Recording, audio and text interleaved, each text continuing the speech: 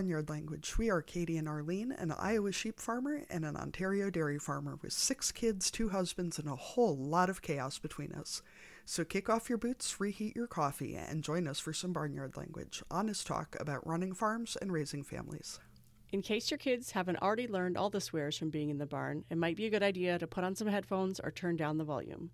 While many of our guests are professionals, they aren't your professionals. If you need personalized advice, consult your...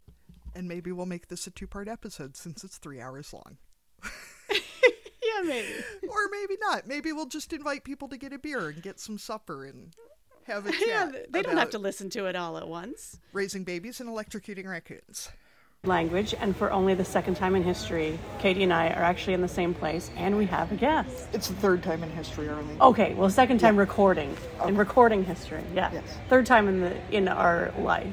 And we're back in the place where we kind of met for the first time. So we're in Madison at Dairy Expo, and we have a guest with us today. The famous Dairy Carrie, Carrie Mess, is joining us today, too. I'm not sure if it's famous or infamous. Well, yeah. Potato. Potato. Yeah, that's right. I mean, I'm cool with either, whatever. So Carrie was one of our very first guests, I think, other than each other, and was Katie's mentor when the podcast idea got started. So it happened. You mentored us right into existence. I'm sorry. Well, hopefully the people listening are happy about it. No, I really love the community that you guys have built through this podcast. You're really filling a niche that was needed. On the dairy side, we have the Dairy Girl Network that kind of does some of the same kind of thing of how we tie, as women in the industry, all the roles we're responsible for, but you guys have taken, some of that idea and made it not just dairy specific and really connected with a lot of cool people. I love what you guys are talking about. Good job. Yeah. Yay. Yeah, we're enjoying it too. And there is something about parenting as a separate facet of what we do, right? Because for so many of us, the farm becomes central to our role, but then raising kids and farming at the same time is not an easy job, as we all know. I always think it's funny when people think that like moms who are farmers are stay-at-home moms. And some of them are. I am not. Am I work with kids mom? Is that like what? How do we? Yeah, working with your children, right? Like working 2 jobs at the same right, time. At the same time, it's perfect. Everybody loves it. Yeah, never goes wrong. But that's a lot of the listeners. I said women earlier, but that's not true. You have people of all genders as part of the community, and that's why it's so important, because we got to talk about this shit. Yeah.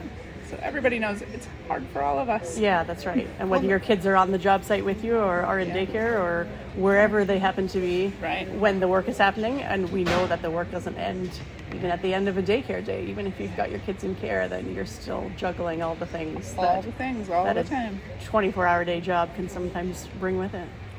I think, too, farm kids are different. Yeah. We expect a lot of things of them that are not expected of town kids. And I think with that comes, I don't want to say an expectation of some of the behavior that we see from our kids, but there are things that are snuck by kids that might be more hammered down with town kids. Yeah. But, in case anyone missed Carrie's kid peeing, he got off the bus before he started peeing, I think, so that was good. He got off the bus and made it 4 steps off the side of the road before he dropped her out, and had an incredible arc. That was really quite impressive. But I swear we live on a quiet country road, but his bus pulled off, he started peeing. Suddenly there was traffic. Oh, yeah. All these cars coming by. Plus the whole side of the bus, I'm guessing. Well, no. They were going the other way? Okay. They went, but then the Lakeside Lutheran bus came past, the church school bus came past, and they got the full view. Yeah. I'm glad he made it off the bus. Yeah, clearly he had to go. That's an accomplishment. But I haven't maybe done a very good job about furthering the modesty piece.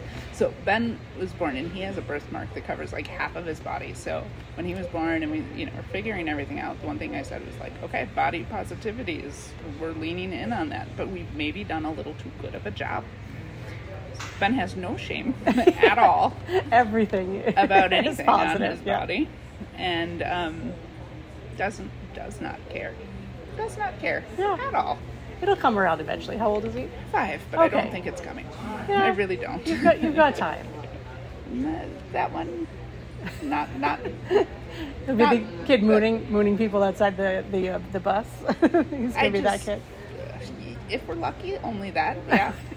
Yeah. So it'll be fine. Yeah. Can't wait for that call.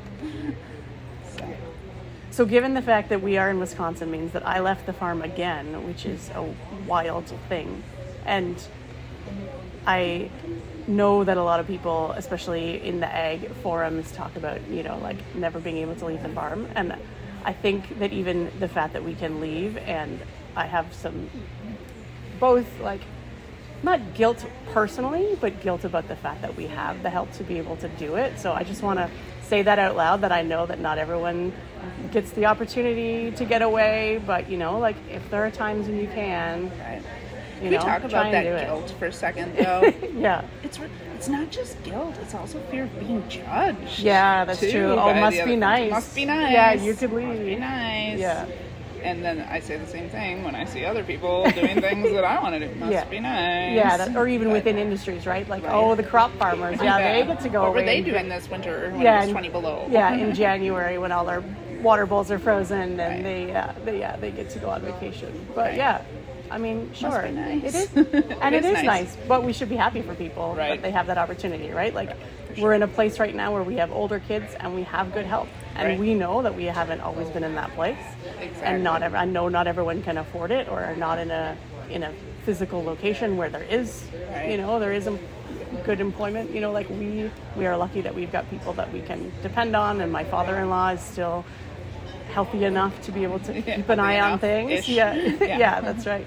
Feed calves and look out for sick cows. That Same kind of for stuff us. is We have, we farm with my in-laws, but my mother-in-law's retired after her farm accident. My father-in-law is still out there, so he's there. Some days he's wrecking more things than fixing, but it's a body that we know will at least call the vet if needed. And we have some really good help, and we're only 30 minutes from the expo grounds here, so it's really easy for us to buzz in on this. But for Pat and I, we both realized that it's really important for our relationship to take one night away, like every 6 months if we can, like twice a year if we can get it, just one night away from just the two of us. It's been so important for our when marriage. one night, 2 days, like when you're with your kids and your in-laws and your everybody all the time, it feels like a long time. If you can get away, sometimes spring and fall we do try, and often it's like it looks like it's going to rain for the next 2 days. Do you want to go somewhere? And I mean, obviously it's like not ideal weather, but it doesn't matter. Like if you can get away for a little bit of time, it does mean a lot. One of the things we've noticed is like we have to leave because even though we don't live on the farm, our farm and our house are separate. What we find if we're not at the farm doing stuff there, and we're just at home and like trying to relax at home, we can't because we see all the things that we haven't had time to do at home, and it doesn't work. We have to be gone. So that removal from your workplace and your home is kind of critical for actually being able to fully let your guard down. And that too, Kate, with working your day job from home too. Like, I know. Where's the line? Does the line exist? The computer's right over there, and you can just walk over and put in another hour. Shut the door. My desk is in my bedroom. I can't lay in bed without seeing the computer on, and I know though we went away for a couple nights a few weeks ago because Jim won his concert tickets, and it was amazing just to Must be nice. Must be nice. I hope it was nice. It was nice. No, I'm jelly about all of that. No, the concert, everything. It was amazing just to not have anything we should be doing. Like the only thing that was expected of us was to eat and show up for a concert and show up for a plane. Like, check. That was it. And it was so like, it's really uncomfortable when you do leave because you're like, what am I supposed to be doing? Right. Where's my calendar? What's on my schedule? What's next? What's happening in 10 minutes? And you're like, nothing? Right. Nothing. Yeah, whatever I feel like doing. Or I could do nothing. Right. What do you mean I could just take a nap Yeah. and I can actually take a nap without anybody climbing on top of me and saying, Mommy. Yeah. Yeah. Open my granola bar. Oh. Are your thumbs broken? Yeah, clearly. Yeah. A lot of the times when we've been able to get away, like I was speaking and so Pat was able to like come with me. So I still didn't even fully have that like total disconnect where I didn't have to do that, but it was still totally worth it just to not be in our zip code. Yeah. I think any way you can hack it, get some time away from the farm. We have to. Yeah. Keep ourselves sane. Yeah, and the getting away from the farm and the kids combo is extra stressful. I mean, I know that. And, you know, when you've got little people, if you're breastfeeding or, you know, like if they're not sleeping through the night, it's not like you can just be like, hey, Grandma, you like to be up 24 hours a day, right? So I know that, it's not always that easy, but once you're in that place to be able to do it, it's huge. And a lot of times in farm families, too, like, that older generation isn't able to take the kids. Or they might be in the barn so that you can leave the barn part, right? Right, So or they're just, you know, at the age where they're not, they can't keep up with little kids. Yeah, that's right. So. It is nice, since our kids are getting a little older, that they can go over to Grandma and Grandpa's a little bit easier because they don't have to be... Adults frequently do not think my children have to be picked up and carried nearly as often as my children still think they need to be picked up and carried. But they're a little more self-sufficient than they were a few years ago. Yeah, but, for sure. Yeah, it's definitely... They're a lot. That's for sure. We have a dinner we're going to tonight as part of Expo, and so the kids are going to get off the bus at Grandma and Grandpa's and go to bed there. We'll pick them up. I don't know if we'll pick them up tonight when we get home or in the morning. But we were packing stuff up, like they're going to stay overnight, and like, do we bother putting the toothbrushes and toothpaste in there? Because Grandma's not going to tell them to brush their teeth tonight. Grandma's just going to feed them 6 scoops of ice cream. They're not going to remember, and then if TV, they get taken out of their bag, then you're just not going to have toothbrushes at home tomorrow. Exactly, so, you know, sometimes you just got to give up. Yeah, that's right. And let it happen. Let some things go. Right. Well, I think we are going to wrap up and go look at some more pretty cows. Yes. And maybe do some... We've got some elite cow areas to sneak into. So if you don't hear from us, we need bail money. We're in Madison. And that's right. We got busted for sneaking into private, super expensive cow areas. Yeah. They're not private. No. They'll give anyone a drink down there. If you pretend you want to buy embryos, then... I could look real interested for Yes, exactly. So thank you very much, Carrie, for joining us again. And for the grilled cheese. Yeah, you guys have done a great job. I'm really proud of what you built. You guys don't even know what a big deal Carrie is. She got like fast passes for grilled cheese. I didn't even know that was a thing. It's really helpful when your neighbor works for the company that has the fast passes. The lineup for the grilled cheese here is very impressive. It is. Good grilled cheese. Shows, we are going to ask you to go back and listen to episodes with Sarah Zastrow. So she actually got to come on twice. So she is maybe our most popular guest other than Katie and myself. She's been here a couple of times, and she is joining us from Michigan. So there was an episode early on with her while she was pregnant with her first baby and just announced, and then a second one where we threw her a podcast baby shower. So if you want all the parenting advice before you have a baby, that's the episode to listen to. And then we also have... Arlene, I'm going to interrupt for our listeners because this is not a video medium, as Arlene keeps reminding me. Sarah is currently hiding in a laundry room closet from her baby. I think there's a lot of dress shirts behind her, and it's very quiet, and she said it's cool and nice in there. Yeah, so the baby doesn't know that she's enjoy still your in time the in there, Sarah. Yeah, that's right.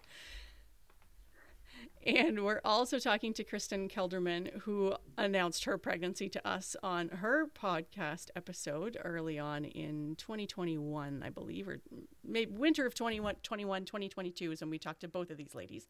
And she was actually pregnant with twins. So it was her first pregnancy, but she got double the money. So she has 2 new babies and Sarah has 1.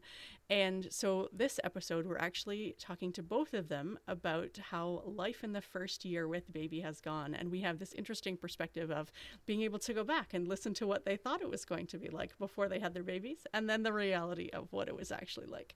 So I'm going to start with Sarah with our usual first question. Sarah, can you remind our listeners and us what you're growing? Yes. Okay. First off, thank you for having me back for the third time. I'm glad to be the three-peat here. So I am growing a baby, a toddler, a 1-year-old, which is insane.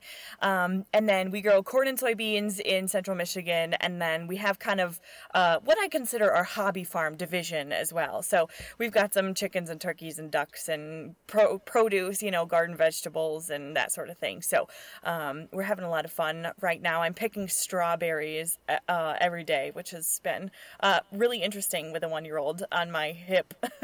But yeah, we're having a lot of fun, so that's good. Growing chaos is the primary crop around here. Yes, that's right. And for the people, as Katie said, it's an audio medium. Can you tell us what's on your shirt today, because you dressed on theme for us?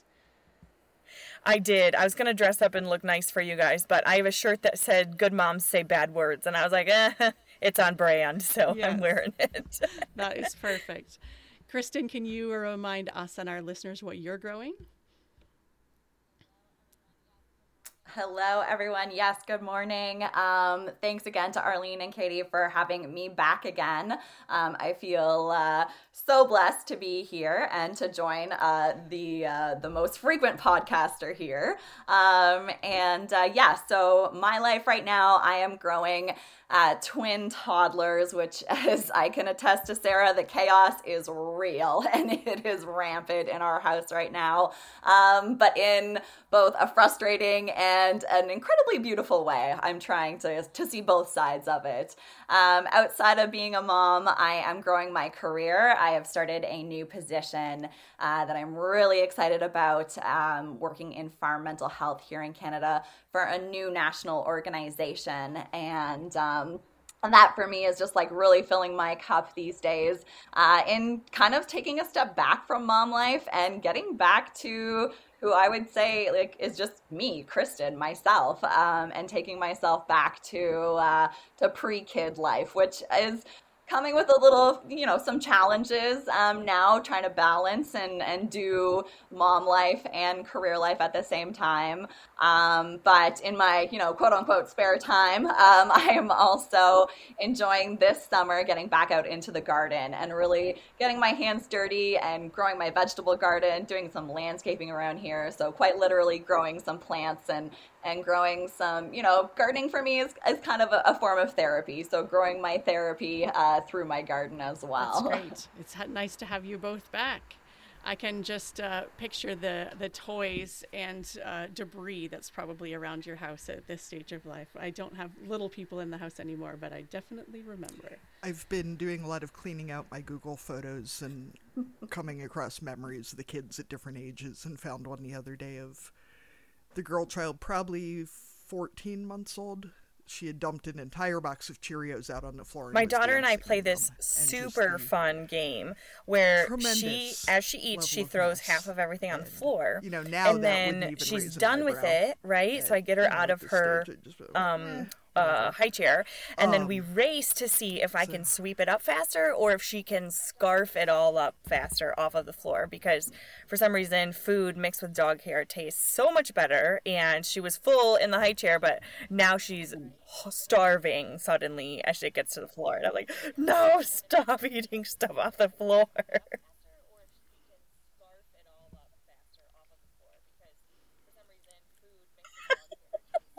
That's for sure. Yeah. Yeah. It's so much better down there. That's right. Doesn't it have different flavor profile, I think, right? Yeah. Wine, when it tastes more like the land. If you eat it off the floor, it tastes more authentic. And it's higher in fiber once it's got dog hair and There you God go, knows yeah. what mixed in. It was a Sarah, if shock. you're willing to talk about it, I mean, this is your third So time on I the show, ended so up with an presumably emergency you know what C-section. I oversharing was happens 6 here. days overdue, and What they was said we're your going to birth in the induce first you few weeks on like? Thursday night. So Thursday morning, I ended up having a C-section, having an emergency C-section, and I just didn't really foresee that, because I had everything planned and that was not in my plan, So anyway, that I ended up having a super long labor, prodromal labor for like 11 days, which they used to call that false labor. But now they say, oh, it's not false. It is labor. It's just kind of very slow labor. So I was in prodromal labor for 11 days, which means I didn't sleep very well for 11 days. And so by the time labor came around, I was just absolutely exhausted. So I was in labor for about 40 hours, like active labor for about 40 hours, pushed for 4.5. And then I was like, we're done here, folks. We are done. Cut me open and get this shit over with. Like, I have never been so exhausted in my life. So, that was, a surprise. I had, for a long time, she was breached, so I'd sort of emotionally prepared for what would happen if I had to have a C-section. But then she flipped, so I was like, okay, check that off the list. We're golden. We're in the home stretch here, boys. And, we were not, in fact, in the home stretch. So, anyway, that was not as difficult of a recovery as I had expected. Physically, I was more sore from pushing for so long, and my eyes were bloodshot, the hollows of my cheeks were bruised. It was really tough on my body, but that was more from the pushing than the actual C-section. My C-section was great, really easy. The C-section recovery was way easier than 11 days of labor, so anyway, ended up doing fine with recovery physically, but emotionally was really just rocked. So I had always thought of like birth trauma as like, oh, people, people can like die on the table, and like people can, hemorrhage and lose tons of blood and all these like really terrible things that could happen. But I never thought of like, oh, your body will be emotionally wrecked for a good solid week and a half. Good luck.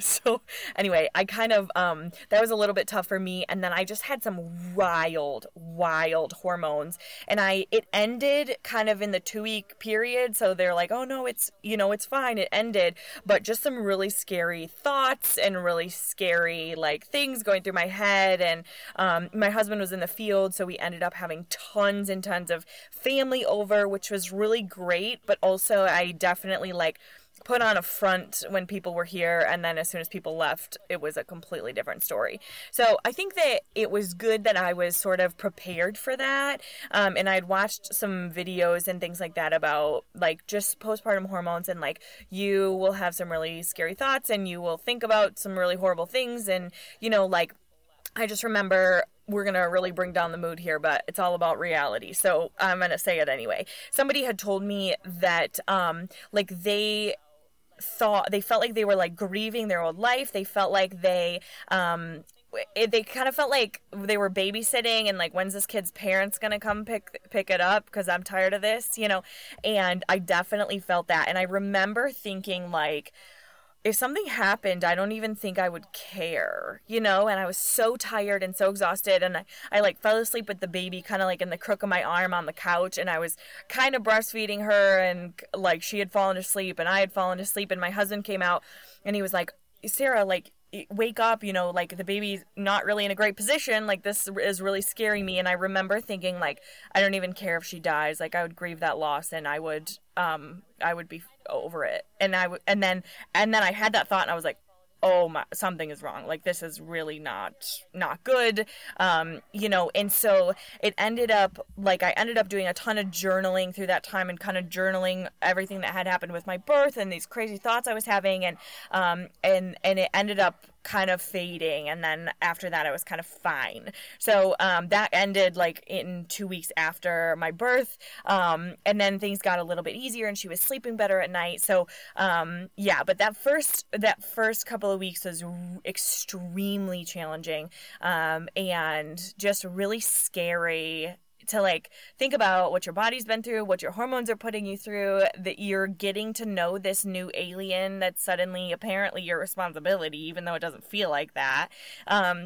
And I'm so glad, Katie, you had said in our first or the last podcast interview, like, you might not feel this emotional attachment right away. And I did not at all. And that in itself scared me also, because I was like, what is wrong with me and this thing? And there was no bonding. And we had talked, I wanted this like golden hour so bad. And I was drugged that entire golden hour, and I don't know what the baby was doing, and I don't know what I was doing. And I woke up and she was breastfeeding, and they were like, how does it feel? And I was like, I can't feel anything. Like, I have no idea, So it was a completely different from what I had envisioned. And I think just getting acquainted with like the reality of it took me a couple of weeks, and then after that it was a lot better, and I started to get out of the house a little bit and started to exercise again, and I was doing journaling, and it got better quickly. But those first couple of weeks was whiplash, really, really a lot different than I had expected.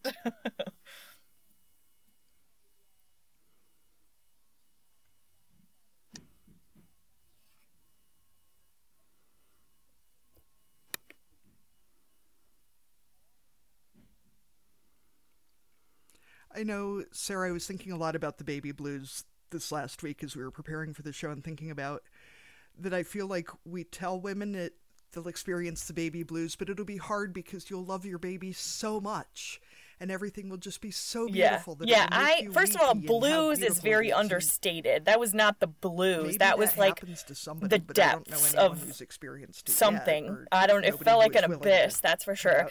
I don't. And I think in theory, really I loved my baby, but it was not an overwhelming sense of love and adoration at first, And so I think that kind of caught me off guard as well. Like I said, I'm really glad that you and a few other people had warned me of that, because then I knew, like, oh, this could happen. This might be, what happens. And so at least then I knew, like, I'm not completely alone. You know what I mean? And so I think that I talk about this not to like scare new moms or anything, but like that might happen to you too, and that's okay, and it will pass, and you will grow to love your baby. And now I love her more than anything else in the world. But it was just so unexpected, and no, there was no newborn bliss, no overwhelming sense of this is the best day of my life, nothing remotely close to that.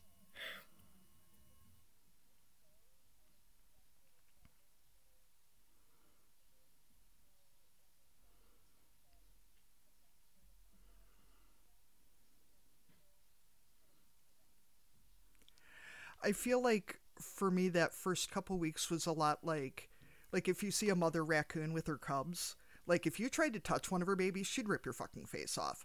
Yeah. But I wouldn't say that she's like, oh, my precious angel babies, Yes, like, exactly. There's not that emotional connection to them where she's like, they're the light of my life. She's just like, I'll fucking kill you if you touch them. I don't like them that much, but I will kill you if you touch them. Like, it's so weird that you guys are all muted and I can see you laughing, but it's just like dead silence on my end. Okay, cool. Anyway, yes. We're all nodding along, yes. Yeah, it's a weird feeling. Yeah. It's hard Katie. to do a four-way interview. We're trying not to overlap each other. But yeah, thank you, Sarah, for being so honest about that time, because like you said, I mean, some people do have that initial bond. They maybe have the labor they expected, but so many of us don't. And even if it's in theory, what you expect, the experience is still something you cannot really prepare for. There's nothing anybody can really say to tell you what it's going to be like for you, because it's unique for every person, it's unique for every baby. So yeah, every time it's going to be completely different, and we really can't anticipate it. And it's good to be honest about how it is for different people, so that all of those scenarios are at least things that you're prepared for, or know that could happen. So, Kristen, do you want to talk a little bit about your labor and first few weeks, your initial days of motherhood, which probably seems like a long way away now, but Absolutely. it was only a year ago? Oh, it does.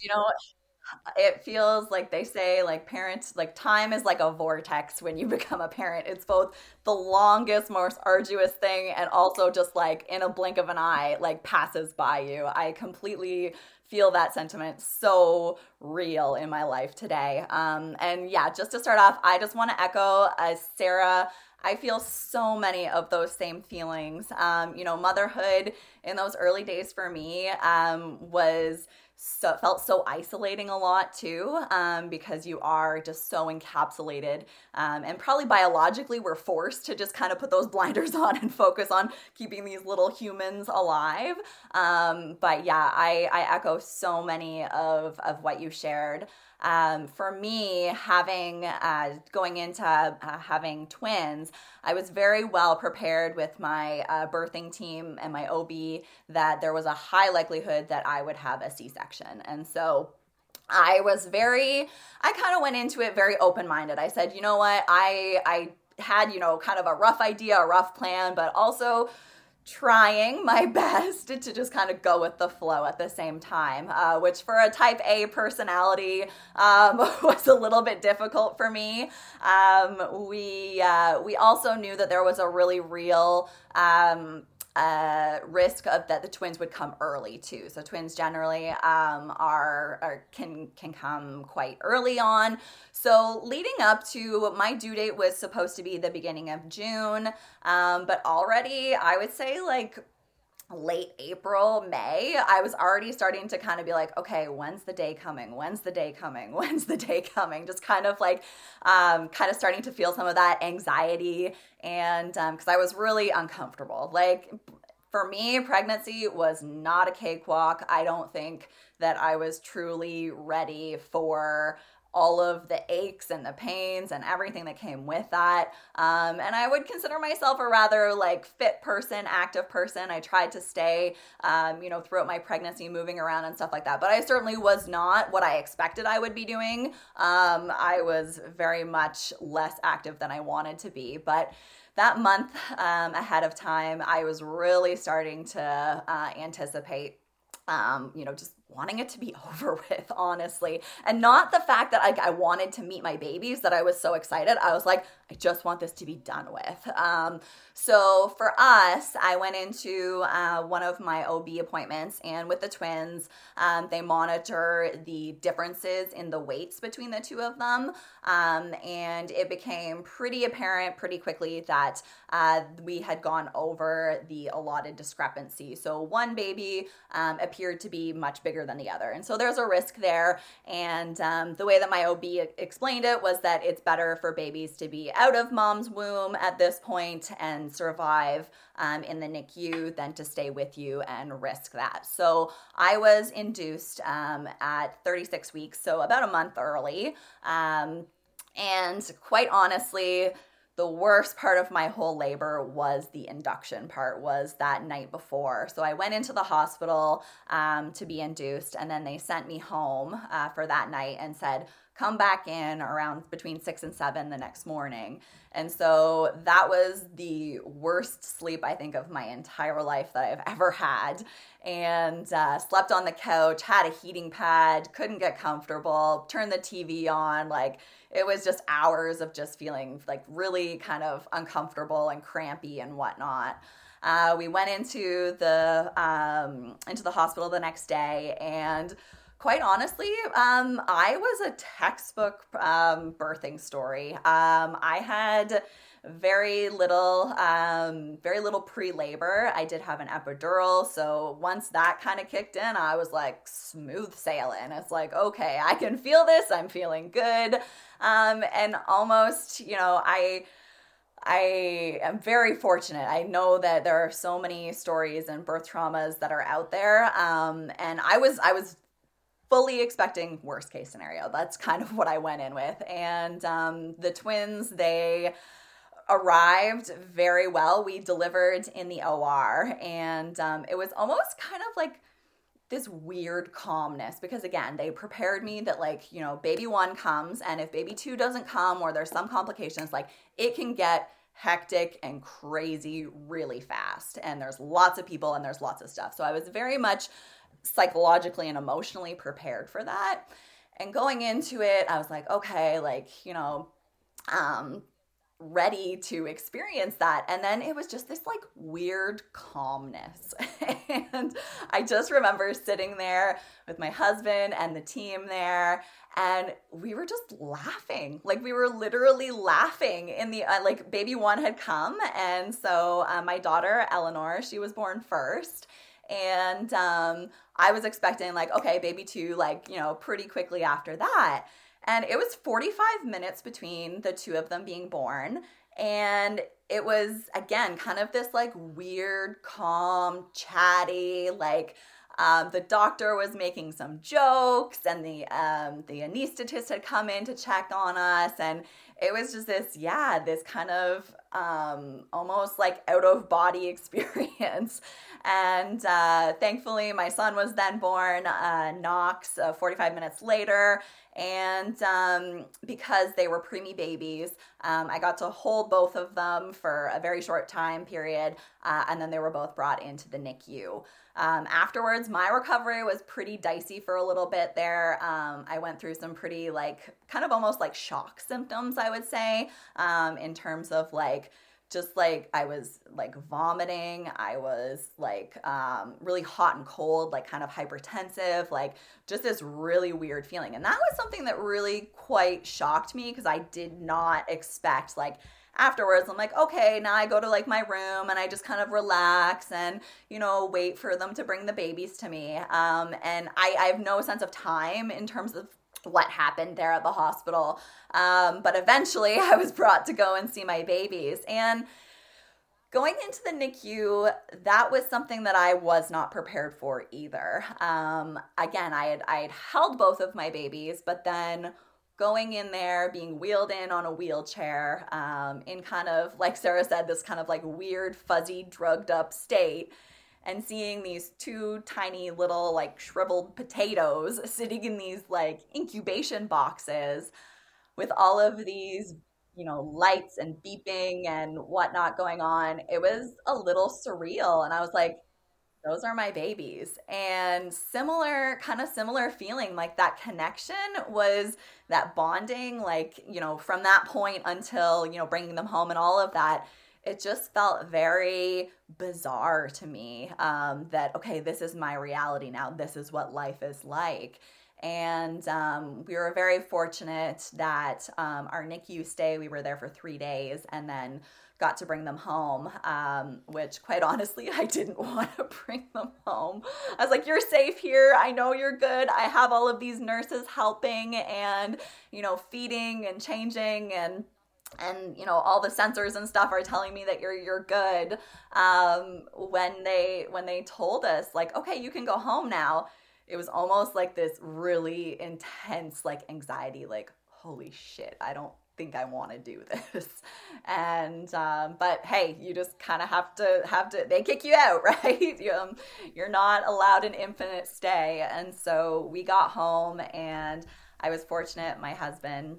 Were you in there the whole time too, Kristen? No. Did you stay in, or did you get discharged and then were coming back in to see the babies? Yeah. Right. So I was discharged. And so the first night I stayed in the hospital, the second night we got to come home and then go back in.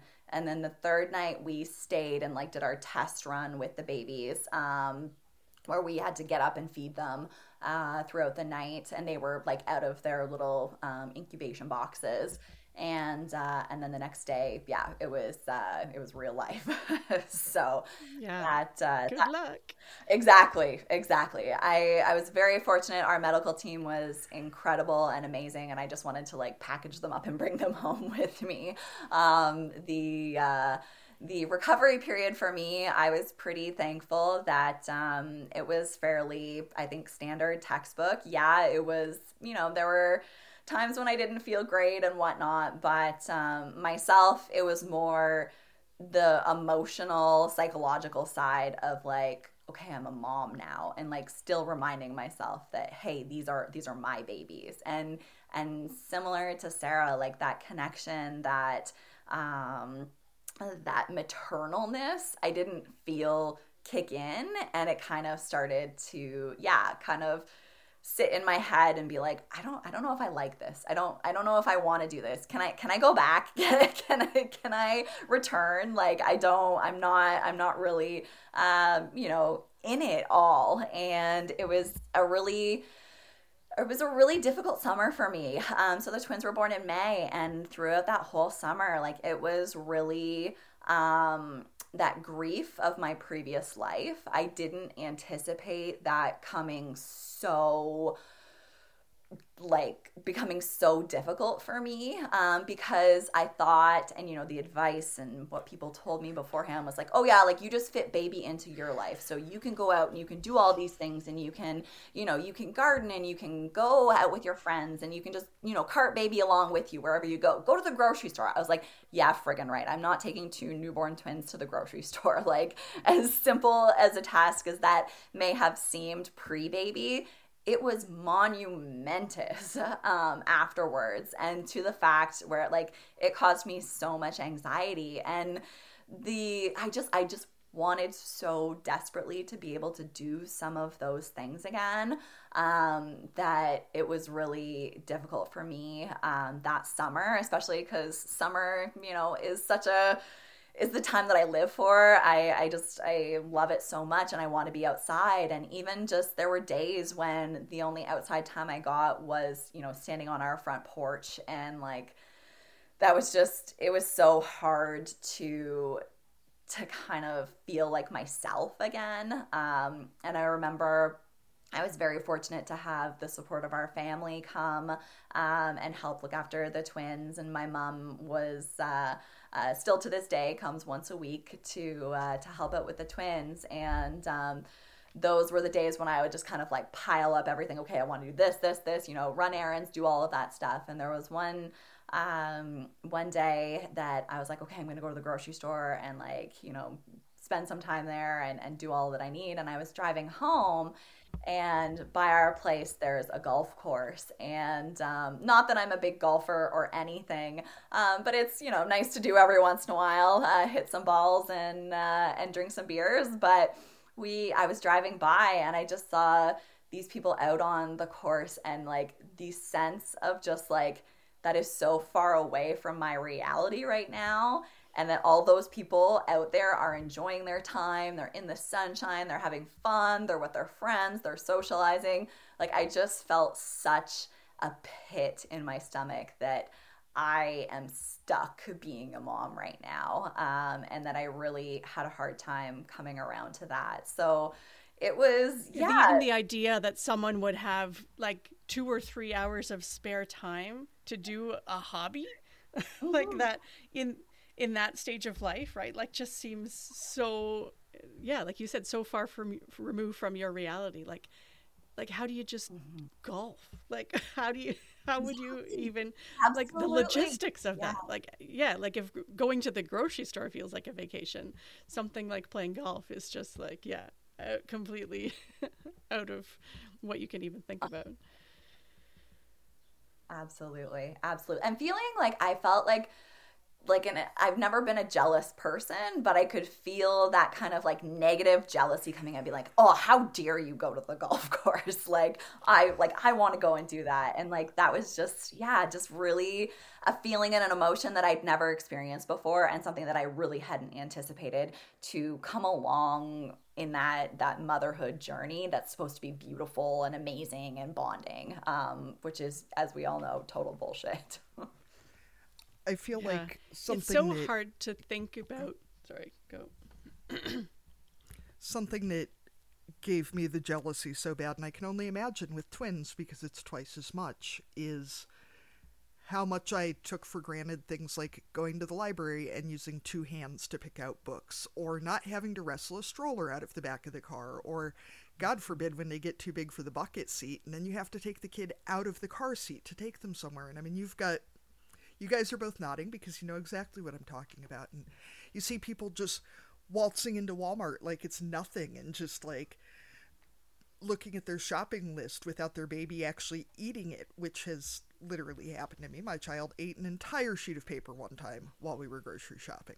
And just that irrational rage that people could just be out with their having slept, having showered, having socks that match, whatever, just out in public using both hands and nobody screaming at them and nobody judging them for whether their kid has socks. And, wow, well, I'm going to go back to therapy because this is obviously just opening a whole can of worms. Yikes. I think we don't talk enough Arlene, sorry, about, what were you and saying? I don't know, I just was going to say, I don't know that we talk enough about, and yet I at times don't know how to talk about what you were just saying, Kristen, about the grief of the life you had before.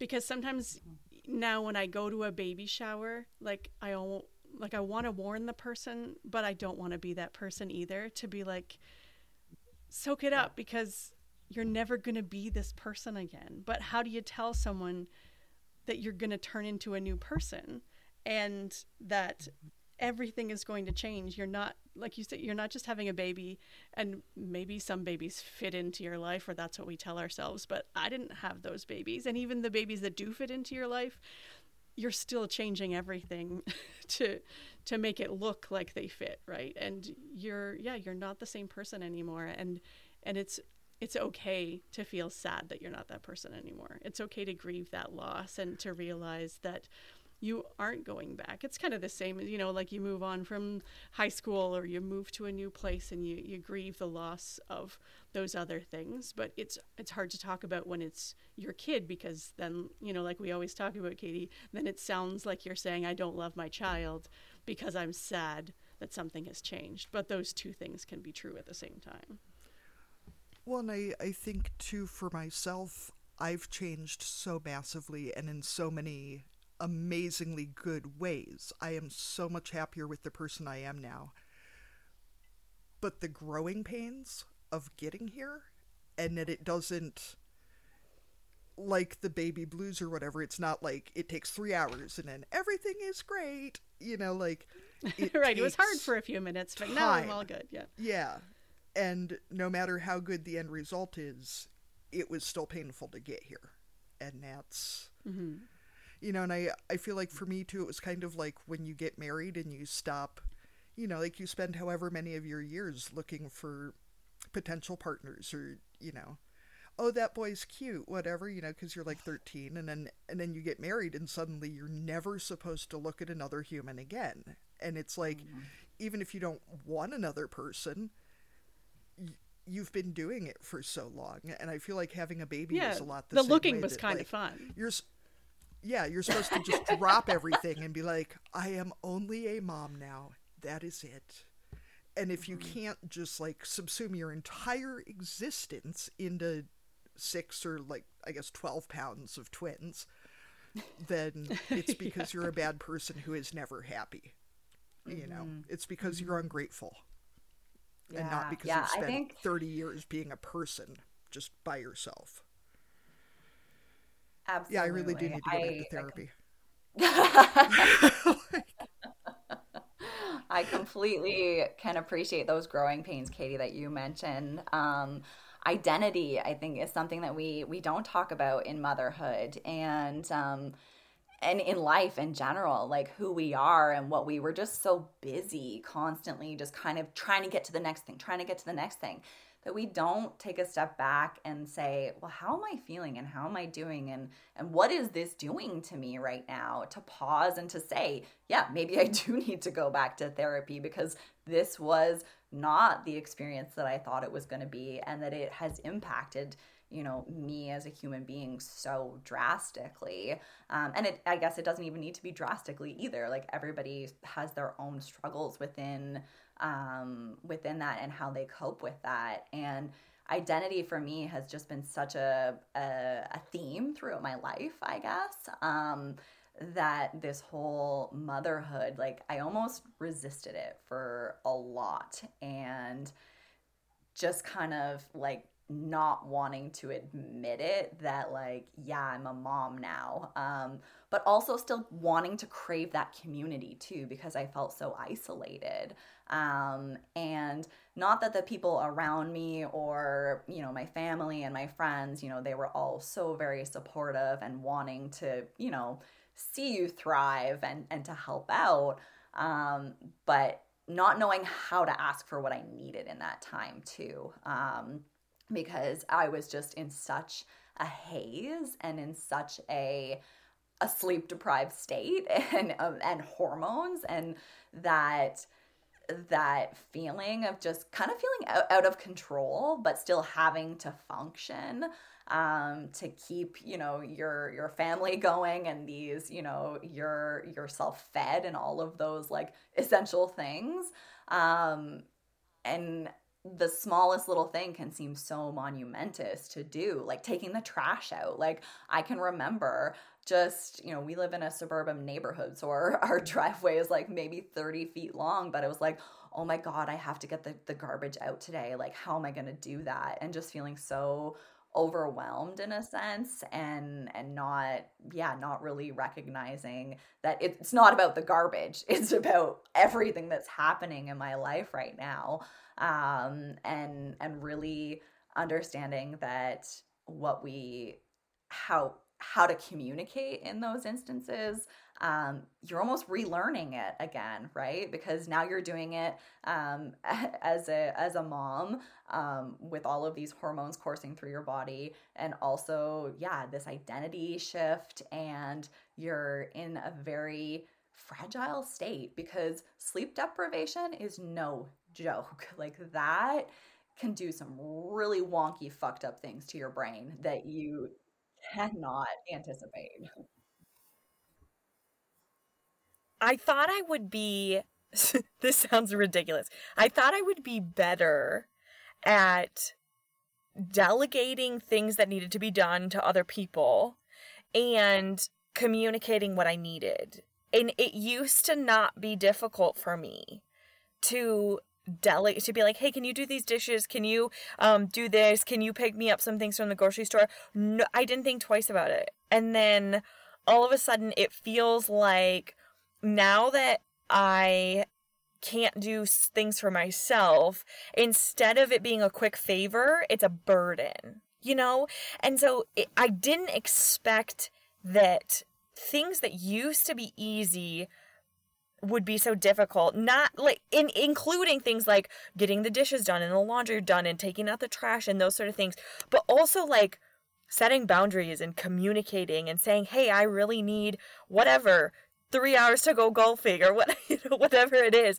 I used to be good at those things, and suddenly I'm not, and I'm like afraid to even utter those words, you know? And so I don't know if that's hormones or the way that motherhood changes the weight of things or what that is, but I did not foresee me having an issue with those things. Like, I was listening back to our old episode, and I had talked about how I was like already planning on delegating, making this person do this and this person do this, and I didn't do any of that. Like, I had them hold the baby and I did all that shit, you know? Like, it's so funny to me how like just how that was. And I think now it's getting better and I'm finding my voice a little bit again, but it's just so funny. Like, I did not foresee that happening at all. I wonder if some of that is that feeling of, and I think that maybe we're kind of similar in this way, that the feeling of asking for help from someone when you have no idea when you'd be able to reciprocate. Like, it's easier for me to delegate and to ask someone to do something for me when I think, well, when they have a problem, I can drop off muffins or I can pick up their kid or whatever. But when you're in that mode of just surviving yourself and you're like, I'm asking somebody to do something for me and there's no way I could, if they asked me the same question, I'd have to say no because I've got nothing left. Like, I'm completely depleted. So I wonder if that's a little bit of the feeling of the the early stages when you've just got nothing to give back. So then you do feel like you're a burden because you're like, well, I can't contribute. I can't do it. I think that might be part of it. Yeah, because there's no reciprocation for those first several months. And even now, like, it's kind of shitty reciprocation, and it's probably going to be half-assed, so sorry about it, But I think that that's a really good point because, yeah, I don't know. I think that's a really good point. One thing I didn't include in our list of sorry, Katie, I just wanted to talk about something else. I was wondering, I didn't put it in our list of questions, but one thing that ends up taking up a lot of our time in those first few months is feeding, which is something we didn't talk about. And there's we can, as mothers, put a lot of stress on ourselves about the point for a lot of medical and society. Ladies both willing to talk about how your babies ate in the first year or the first 6 months, which seems to be a critical pressure. Sarah, do you want to go first? Yeah, I can go first. I ended up breastfeeding Scout for the whole first year, and she had some dairy allergies, and then we had really bad shortages in our area. And I didn't think that I would breastfeed for the whole first year, but it ended up being, so it was like $44 for a can of formula, and it was the little can. So that was like it was like about a day, a little over a day and a half for $44. And I'm like, I cannot afford this. And she didn't tolerate it super well. And so I was like, well, I guess I'll just keep breastfeeding, but it was not an easy journey. I was a just enougher. I constantly was having to power pump. I would usually power pump twice a week just to make sure that my supply was staying up enough. And it seemed like I would get it to where it was good, and then it would dip, and then I would get it back up and dip and get it back up and dip. And so it was a constant battle, and I had mastitis and clogs, and she at 4 months decided that toys were more fun than eating, and so I pretty much pumped during the day. She would eat at night if it was dark, or if it was just her and I at home alone. Sometimes she would eat, but I have a really slow letdown, so then she would get really frustrated, and so we ended up breastfeeding and struggled through it, and there was a lot of pumping and dishes involved, but I didn't envision that for myself, and so, yeah, that's, I'm really glad to be weaned now. Really, really glad. Yeah, that sounds like a lot of pressure. What about you, Kristen, with 2 babies to feed? Yeah, so I decided pre-delivery that I was going to formula feed the twins. I had done a lot of research and talked to a lot of other moms about their experiences and whatnot, and certainly I kind of came at it from my own mental health standpoint, knowing my own stress levels and whatnot. And I just, in my mind, I couldn't logistically understand how to feed 2 babies and survive at the same time. And certainly I know there are women that do it, and that is absolutely incredible. I am in awe of them. But for me, I chose to formula feed pre-babies. Would I have chosen the same thing knowing the struggles that we had through the last year? Probably not. Like Sarah said, we had extreme shortages in our area, and it was so stressful because I just assumed, oh, you need formula, you go to the store, you get the formula, you feed the baby, whatever, done. And like we said, going to the store is already stressful enough. That is so true. Exactly. Absolutely. And so we struggled. We started off the twins on the formula that they had at the hospital, which was a pre-mixed stuff. So it was great. It was just ready feed, which was fantastic. And so we as a recommendation from public health, we fed that to them for two-ish months before we went to powdered formula, and that stuff is friggin' expensive. Like when you find it, we bought it. And I can remember going to Walmart over and over again and talking about asking people for favors. My number one favor was, if you see formula, buy it. I will e-transfer you immediately. And so I had like all of my family, friends scouring, looking out on any store. My mom would go to multiple stores and ask, and then they started to put limits on, you know, how many you can take. And it didn't matter that I had 2 babies to feed. I was one parent. And so they would only let me take one container, which would just, you know, be eaten up within like a matter of hours, if not a day. So that was extremely stressful and something that I never anticipated. I don't think any parents did. But thankfully, we were able to still continue feeding the twins because I didn't nurse at all, so my supply like very quickly dried up, and so I was like, well, like I don't even have an option here. So on top of that, having 2 babies with 2 different needs, our daughter, she had some very significant reflux issues pretty early on, and being a first-time mom, I had no idea. I knew babies spit up. I knew they were fussy. I knew they cried. But something just seemed off with Ellie. Like she was just not comfortable. Really, like feeding was a challenge for her. And afterwards, she was always just so, frustrated, it seemed. And so through a series of trial and error and finally, you know, getting to the doctor and talking to them about it, we tried all kinds of different formulas to see what fit well with her tummy and her reflux and whatnot, and went to go and see a pediatrician.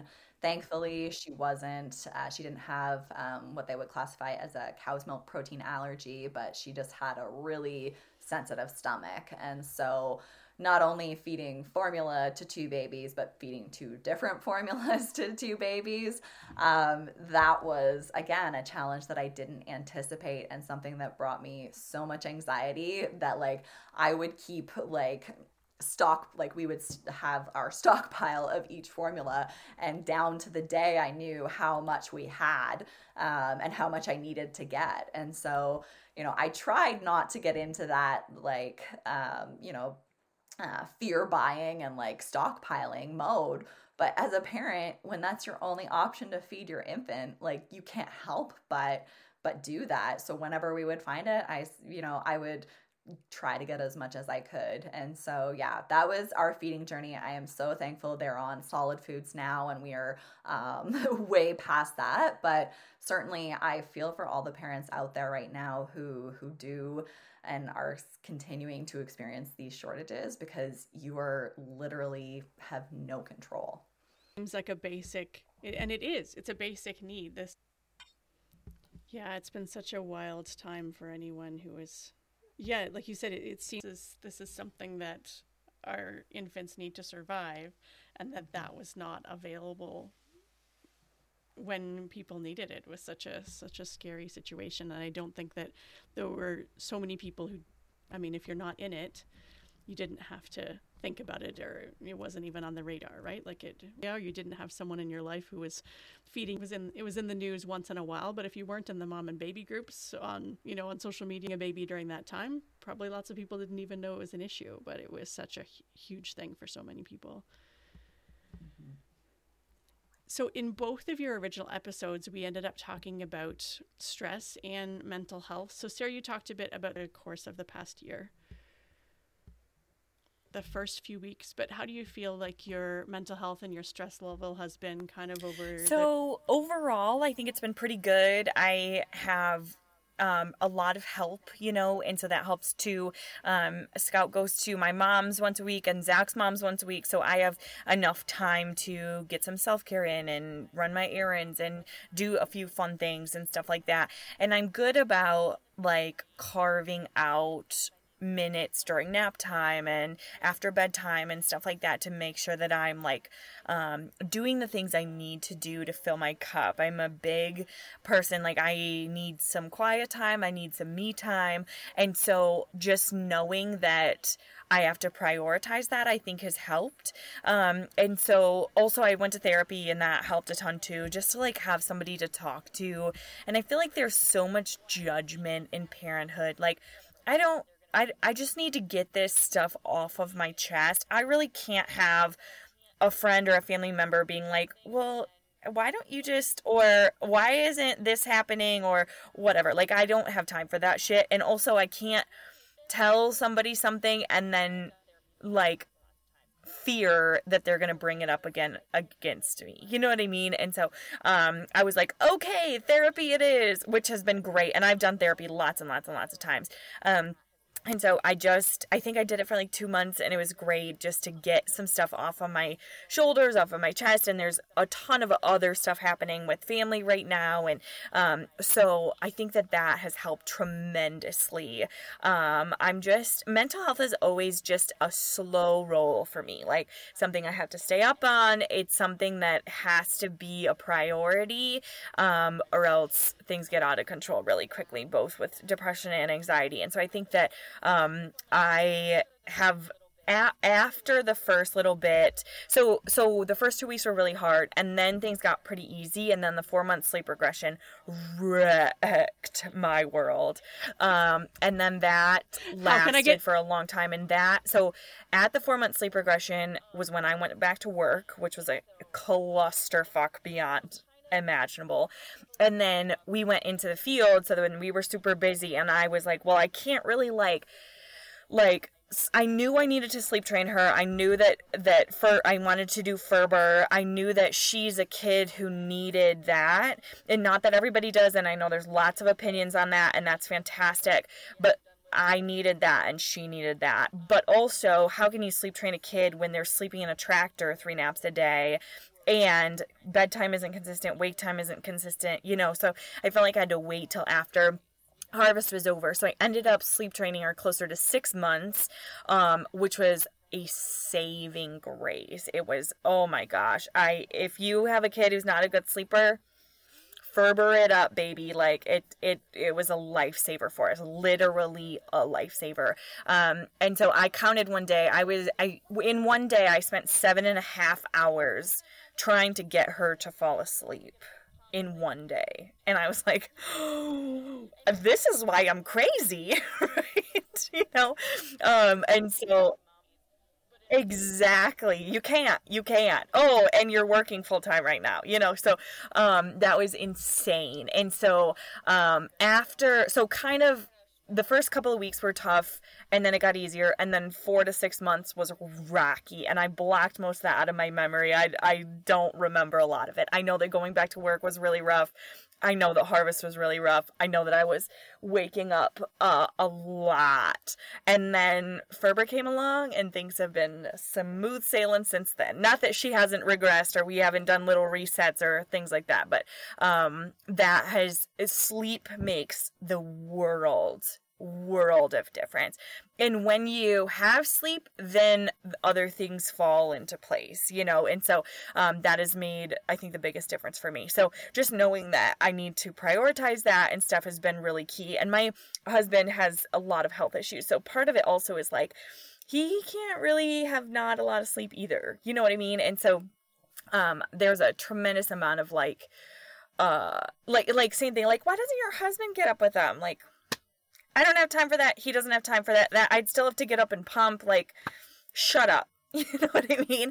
And not that he's not helpful, and not that men shouldn't get up at night with their babies, but in our situation, that would have been way more difficult for, so anyway, I think that overall we're doing good now. We hit our stride after 6 months.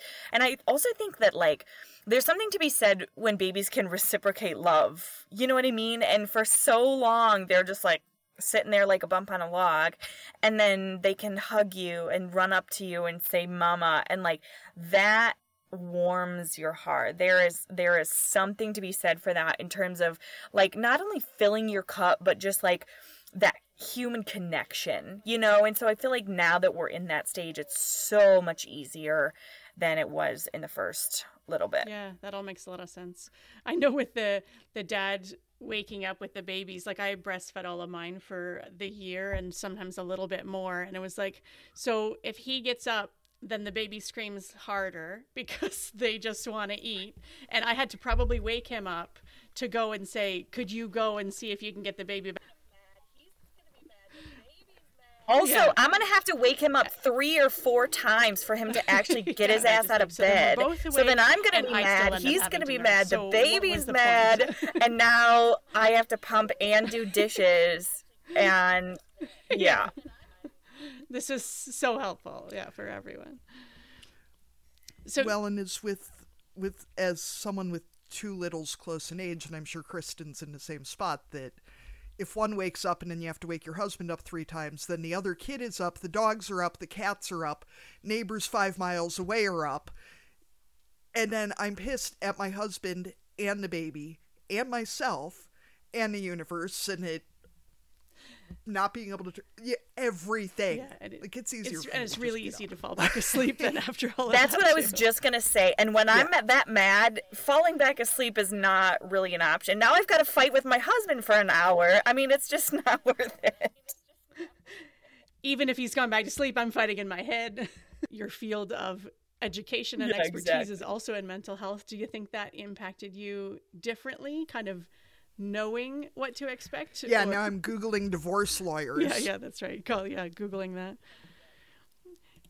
So, Kristen, are you willing to talk a little bit? I mean, I know did that impact at all how you felt about your stress level and your mental health over the last year? I would say yes and no. In a sense, my mental health journey postpartum was really up and down, and I certainly had some seasons and some time sprints that were easier than others. And so with me being, I was still trying to complete my master's when the twins arrived. So what we had planned was that I would take a 4-month maternity leave and focus on the kids for those 4 months. And then we were very thankful that my husband's work has parental leave. And so he would take the following 4 months, I would finish up school, and then we would figure it out from there, which did go to plan in some ways and not in others. And so those first 4 months of me kind of being the primary parent during the day, and my husband does work at home as well, which a lot of people are like, oh, that must be so great and so nice, which it's great to have an extra set of hands, but also knowing that he's there, but he can't always help. He hears the screams, but he can't always grab a baby because he's in a meeting or he's, running to do the next thing. And so those first 4 months, it was just a lot of trying to figure out motherhood on my own, and I really struggled with being that kind of self-critical person and, thinking about well, why isn't this going the way that I think it should be going? And why are they doing this? And why? I was always questioning, well, why is this happening? And why is this? And so many times people would be like, well, they're just a baby. That's what happens. And to me, that was not a good enough answer. I needed to know, which now thinking about it, it's well, that is the only answer, really. But for me, in that mindset that I was in, it was just so all-encompassing. Well, why aren't they sleeping? And why are they crying? And what is going on? And why aren't they eating right now? And I always just had to really, I had kind of this tight feeling around I need to control everything because I want it to go this way. And we would hit a good day and it'd be oh, awesome. Finally, we're hitting our stride. We're doing great. And then the next day would absolutely go to shit. There was no question about it. And I don't know if it was just the cadence of our days or whatnot, but Mondays for us were absolute shit shows. It was just kind of every Monday, and I came to a point where I would almost feel that tension and anxiety leading up to a Monday and being like, oh my God, this is horrible. Like I'm not working, so I don't have that like work stress of a Monday. But for some reason, the kids were just like a nightmare that day. And I was just like absolutely spent at the end of the day. So we, we get through the summer, we get to the fall, and I'm like, okay, great, awesome. I'm going to get back to school. I'm going to, focus on that. And Tony's going to be, taking care of the kids, and that'll be awesome because I don't have to do any of that. And we start transitioning through the fall, and it's just like, I had such a hard time letting go after being the primary parent. And it kind of created a little bit of tension between us, I would say, because seeing it now from his perspective, he was like, well, why don't you trust me to take care of our kids? He's like, I'm the dad. Like, I have the time. This is what I'm supposed to be doing. And I was just kind of like, well, have you, I was in my office, doing stuff and I could hear the kids in the house, for instance. And I was just like, I would come out and be like, oh, well, have you tried this? Or what about that? Or, have you changed their diaper? Have they had a poop today? Like, blah, blah, blah, blah, blah, blah, blah. And I would just like start like ranting and going off. And he's just like, he would look at it and be like, I don't have the confidence in him as a parent. And it wasn't that. It was like my own. I was like, why aren't these kids like, why aren't they acting how we think they should be acting and how I want them to be and controlling them? And so that was right around like the fall, the 4-month mark. And so we certainly went through the hellish 4-month sleep regression too. And with 2 babies, like, oh my God, like we went right into sleep training. As soon as I felt like they were ready for it, we ferbered it up. And it also, Sarah, yeah, like I don't think I would be a functioning human without that. We sleep trained the babies and they both were, had the right personality for that, and we got through that. But then we kind of got into this phase where the kids were sleeping and things were going well. And then I started to have some personal challenges with my mental health. And it was, looking back at it now, it's easy to look back and see all the red flags and the signs and whatnot. But in the moment, I really was having a hard time with a lot of my personal anxiety issues that I had struggled with prepartum and before becoming a mom. But this was at a level that I hadn't really experienced before. And so I was really struggling with kind of racing thoughts and ruminating thoughts and not really being able to shut my brain off. And that's, I think most moms can attest to kind of feeling that a lot. Your brain just clicks on and it's always popping off about to-do lists and this and that and on the farm and whatnot. But for me, it was to a point where it was really starting to affect my sleep, and I was not sleeping, but the babies were sleeping, which then frustrated me because I was like, why can't I sleep? My kids are sleeping. I finally got to this stage. What is wrong with me? Why am I not sleeping? What's going on with me? And it would just kind of start to cycle. And this really, I would say went on for about 6 months, where I was on again, off again, mostly not sleeping through the night, just really having, and the rest that I did have wasn't, restorative and good for me.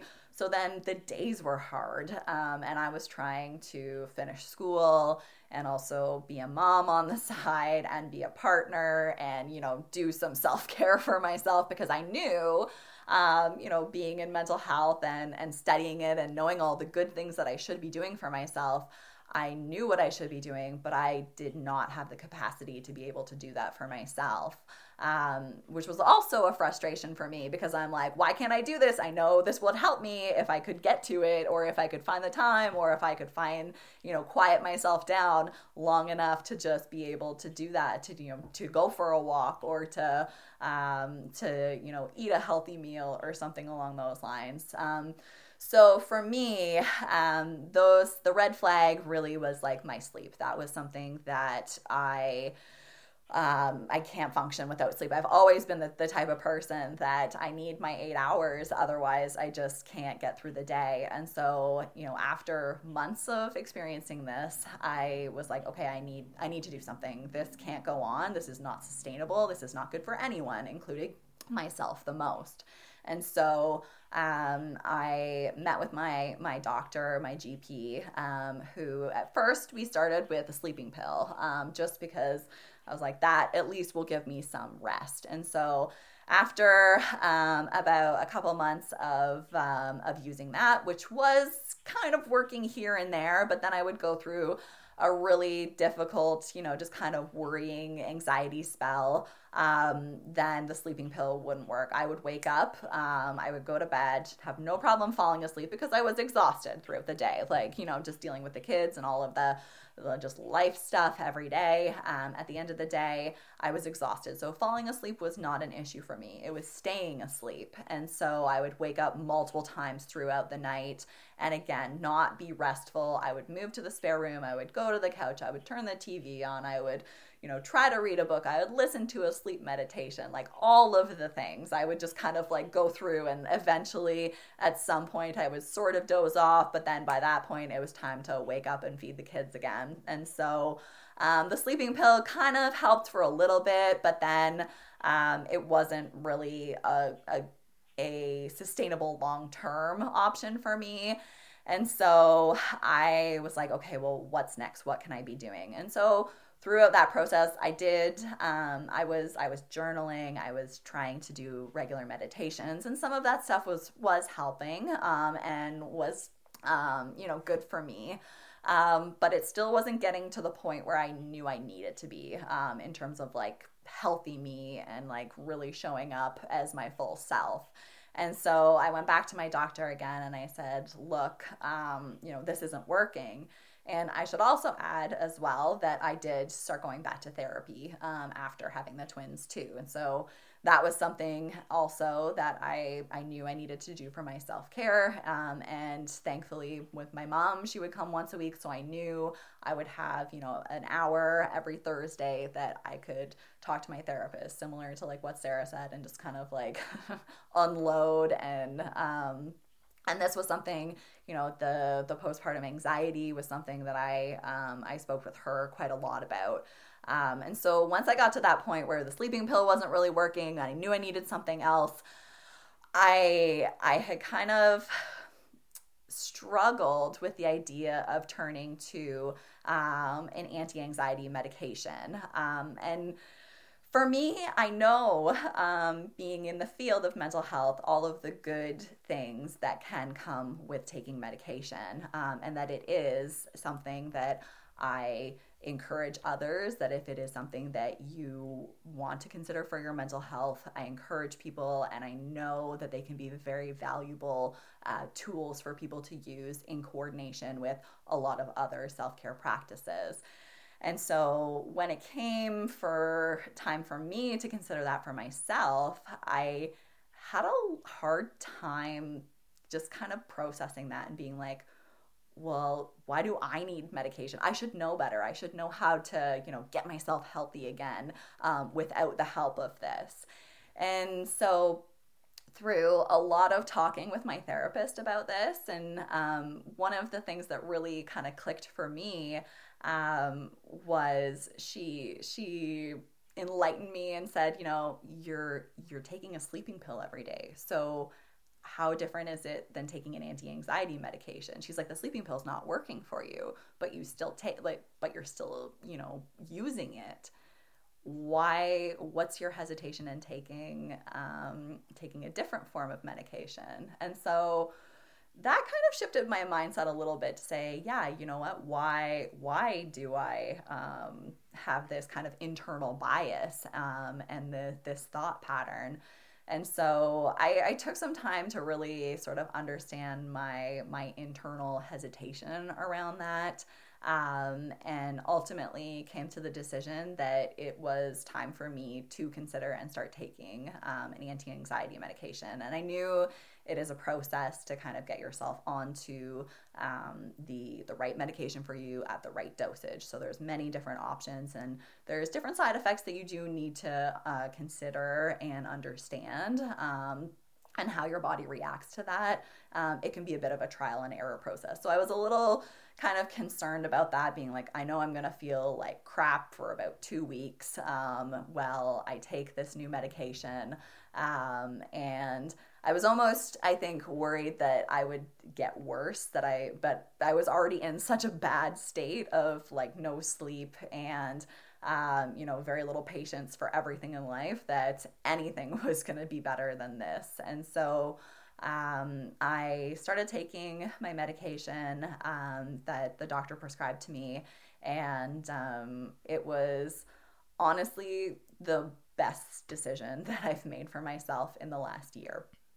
And it is something that I never thought I would need or never thought I would consider because I do work in mental health and I do have good self-care practices and I know what I need to be doing for myself. But as a new mom with 2 young babies that have so many needs and we always put everybody before ourselves, those things, it almost seemed to me like I could see everything that I needed to do. It was behind a glass wall and I could not access it. And now having my medication, I can open up that glass wall and I can access everything again.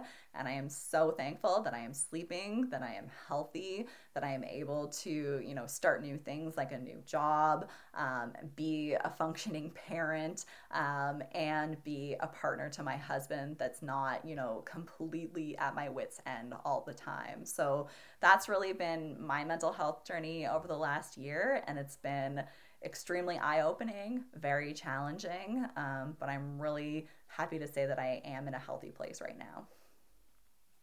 Thank you for sharing that with us. I think it's really important to recognize that even someone who knows as much about mental health as you do, that you still had that bias even kind of against yourself, right? Like that it was fine for other people, but I'll be okay without it. But yeah, it's interesting to know that even that lots of people we can all talk about mental health, but sometimes it's harder to self-reflect and realize that the help that we think other people can access, we also need to be kind to ourselves and do the same things for us. All right, so Arlene, I'm going to steal your question.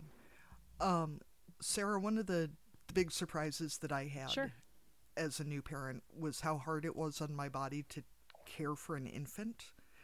I ended up with tendonitis in both knees from standing up from the couch while holding a baby post C-section. Like just that sort of random.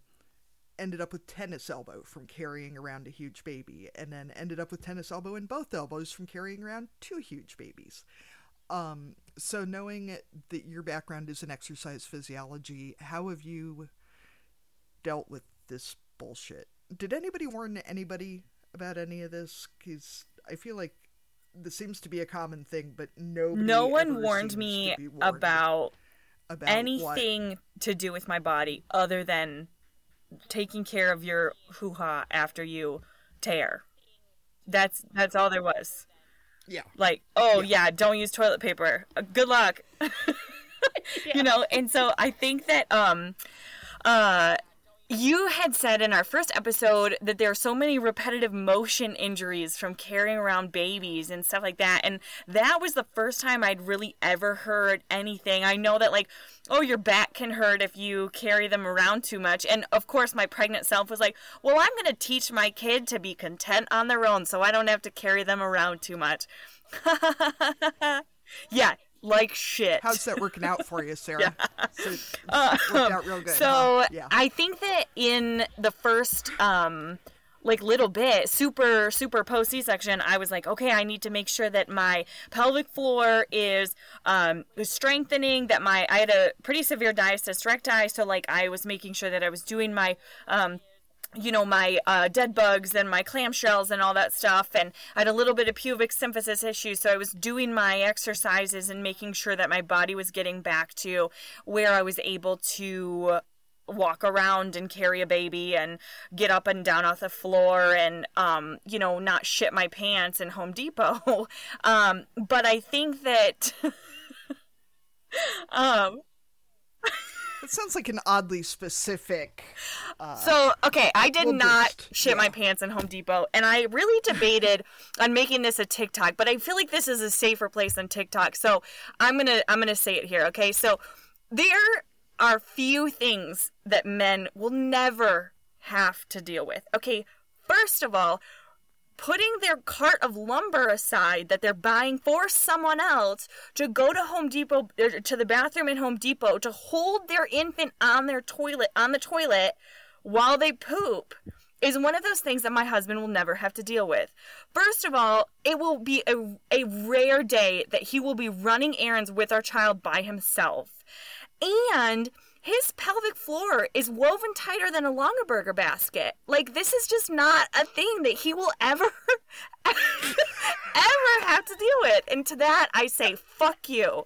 Come on, man. I'm just envisioning your husband's pelvic floor being lined with, like, that blue gingham shit, and, like, I'm sorry, I'm dead.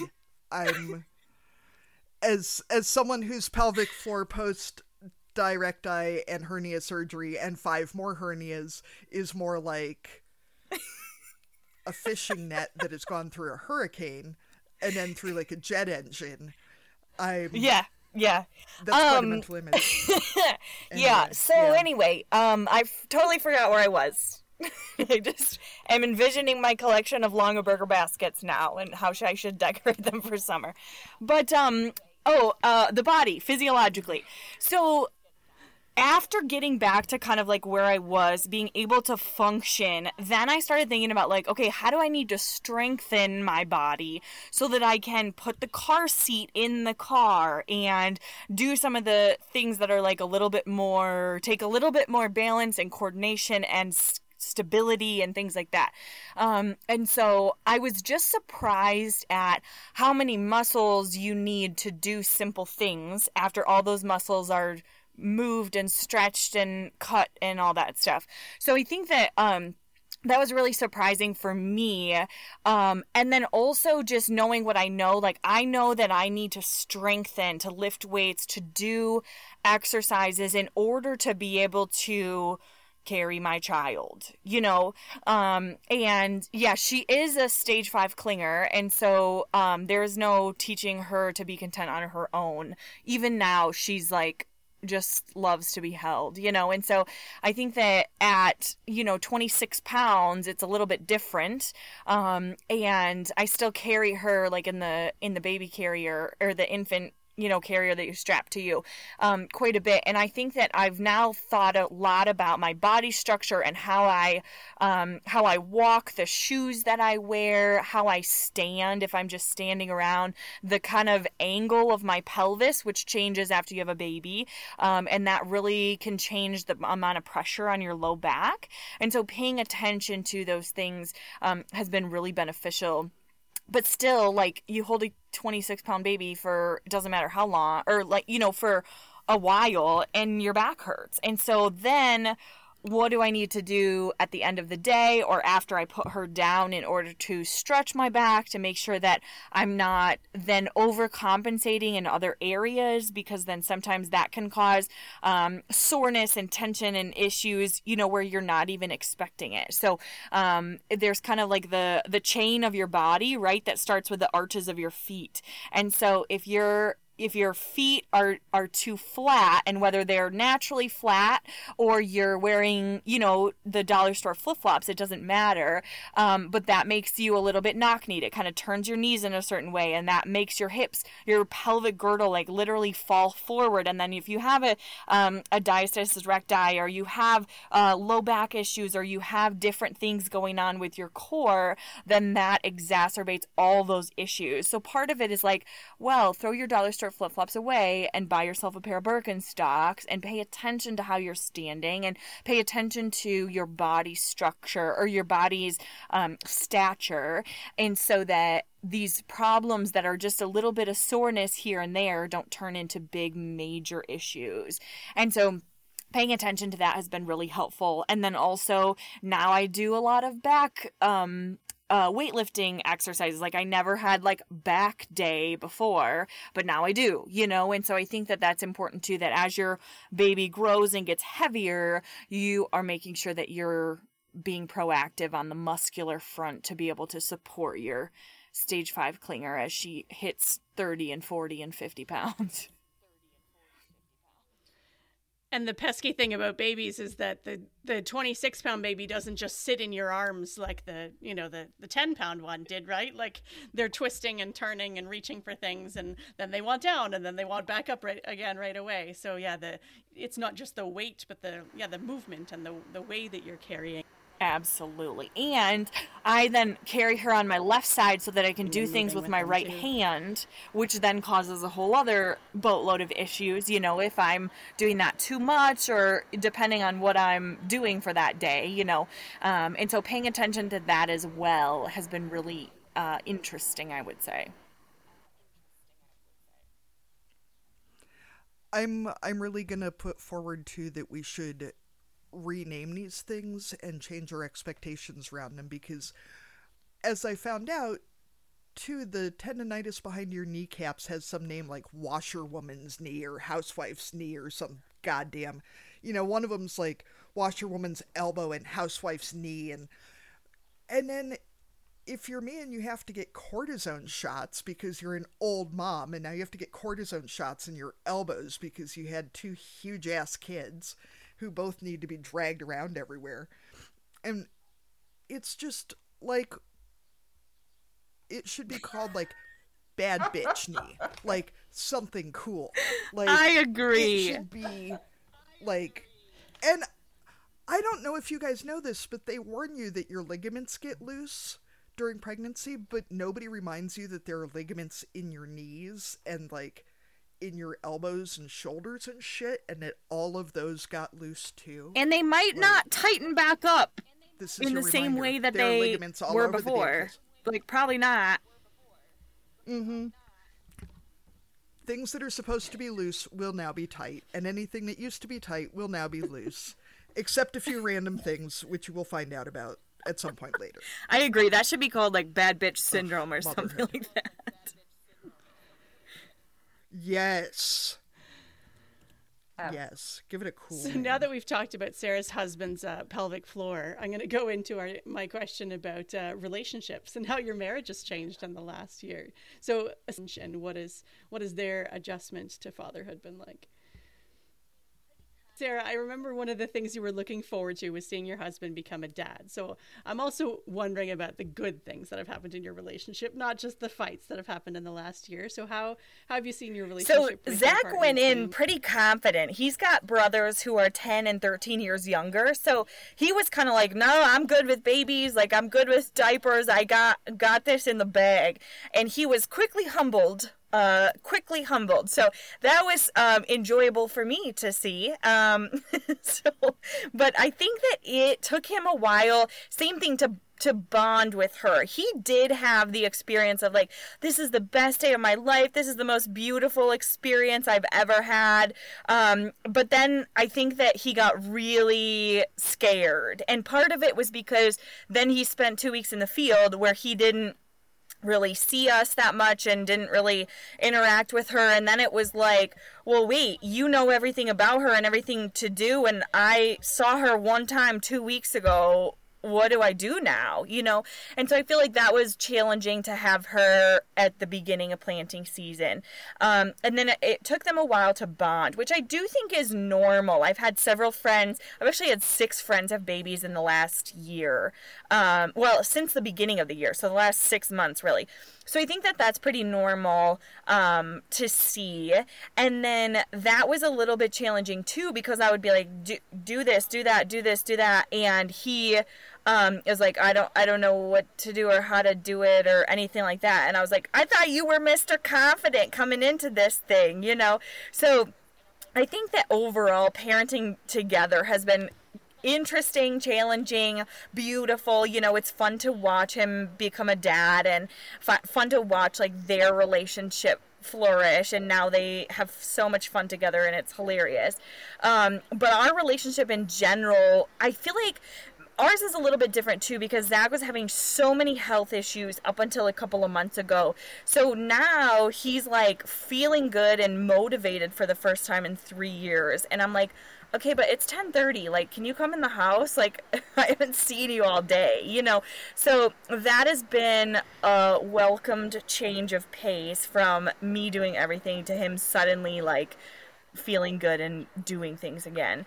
But I think that there just takes a lot of communication, and we have a lot of like family involved in our farm and stuff like that. So we try to stay on the same page pretty regularly. But then with a newborn, of course, that's not as easy, or he says something and I'm sleeping or half sleeping or, you know, exhausted, and vice versa. So I think that has been a little bit challenging, just reestablishing the priority of communication has been really tough. And so I think that now we're like in a good system, a good rhythm, and that sort of thing. But yeah, there were definitely some growing pains through that. And also like the whole like mothers just basically take on the entire emotional load and burden of the logistics of children has just been something on my mind a lot lately. You know what I mean? And like part of it, we very much have our own domains, right? Like his domain is the farm and my domain is everything else, which actually he does a lot more at the farm than everything else. So I feel like it was always kind of balanced, but now it's kind of not balanced, you know? So part of this is also like me encouraging him to take over, to reclaim, or to take responsibility for certain things that had previously been on my plate. Is like, you got to step up to the plate here, bud, you know? And so he's more than happy to do it, but I definitely feel like that took a little bit of hand holding and a little bit of like encouragement and building up his confidence, I would say. It was almost like he didn't feel like he could do things. He didn't feel like he knew what to do or he could do it as good as me, right? Because mom always does everything best. And so part of that was like, nope, it's going to be dad's thing now, and dad can do it best also, you know? And so I think that is important that we did that, because it makes a big difference now. And for a while when he was not feeling good, that was really tough, because I was basically taking care of him and me and the baby and the house and everything else and working and everything else. And so that was really challenging. Now that he's feeling better, though, it's been a good changeover. And I feel like in some ways farm families have to do that every season, multiple seasons. When you're done with harvest, there kind of needs to be that, okay, now that you're done, you know, working such long hours, here's a few things that you need to take into your zone of responsibility, because it can really easily be, you find yourself at Christmas time still doing everything, and you're like, wait, you're no longer working 16 hours, so step up to the plate here, bud. So I feel like just having that reset has been really helpful, and I have to remind myself of that, you know, a few times a year. Yeah, that's a really good way on the farm, so that should carry over into the rest of looking at it. That seasonality doesn't mean that we all have the same responsibilities all the time of our lives, right? Where it's like, okay, things are a little bit easier on your end, so yeah, let's shift some of the jobs, or let's look again at who's responsible for what and who gets to do which jobs. Kristen, you alluded to it a little bit already, but how do you feel like your marriage and relationship has changed in the last year, and how has your partner adjusted to being a dad of two? Yeah, so I want to take just a quick little step back to say that, Sarah, I need you to come and do like a physical body consult for me, because the havoc that these twins have like on my body, Oh my goodness. You think that like, yeah, you recover from after birth and it's like, okay, yep, now I'm back to myself. Oh my God. Like carrying around two 25-pound kids, because I do carry both of them at the same time. It's the most efficient because I'm not going up and down the stairs multiple times. Ain't nobody got time for that. I have definitely noticed that change in my physical body. And like, yeah, Katie said, being like an old mom, I'm not in my early 20s and like can't just like whip up and do these things anymore. I have had this issue with my thumb. Like it's called like mom thumb or something. Of course, or bad bitch thumb, right, Katie? Yeah, yes, exactly. Yes, bad bitch thumb. That's what we're called. I had forgotten about the fucking even know mom mom thumb. thumb Thank was a you for thing. that, Kristen. Speaking of cortisone shots. Yeah, also Yeah. mom thumb. Yeah, I was just like, Yeah. It's so stupid because it's like, oh, my badge of honor, my mom thumb. right? Comes down Yes, to that. exactly. Cool. It feels like it belongs in the same place that when I found out I was having a C-section with the first baby, and I was a little like, not upset, but just like back-footed because same as Sarah, I had a whole birth plan and a C-section was not on it. And the nurse, this sweet young thing, she's like 19 and she's real cute, you know, and I was 35 when my daughter was born. And the nurse goes, well, don't worry, they do C-sections so low now, you'll still be able to wear a bikini. And I was like, what are you going to do about the rest of me, though? like, honey, a scar would never stop me from wearing a bathing suit. And, like, fine if it does. Like, fine if you're not comfortable with that. But the rest of my existence would stop me from wearing a bikini, and not even in like a body shaming way, but in a like, I have a hard enough time not flashing people wearing a like neck high one piece. Like it's just not a thing. And then they're like, oh, and you got tendonitis in your thumb and it's called mom's thumb. Yeah. Fuck off. Just fuck off with that. Like, no, I refuse to accept that's this my as bad part of bitch my thumb life. is my badge of honor from having just two will not. babies. Like this is it's like the epitome of like, I feel like it's like the worst thing, like the suckiest injury. I'm like, my thumb hurts. Like I feel like I'm being a whiny baby. Oh, my thumb hurts. But it's like, no, it really friggin' hurts. And every time I like, you pick up your kid and you put your hand under their crotch and you hold them up like that, it's like, oh my God, the end of the day, it's just like, holy shit. Like, and yeah, like just trying to like type on my computer. I'm like, why do I feel like I'm 80 years old here? Like, yeah, it is the worst thing. So sorry, I just wanted to jump back to that to say, Sarah, I need your help, girl.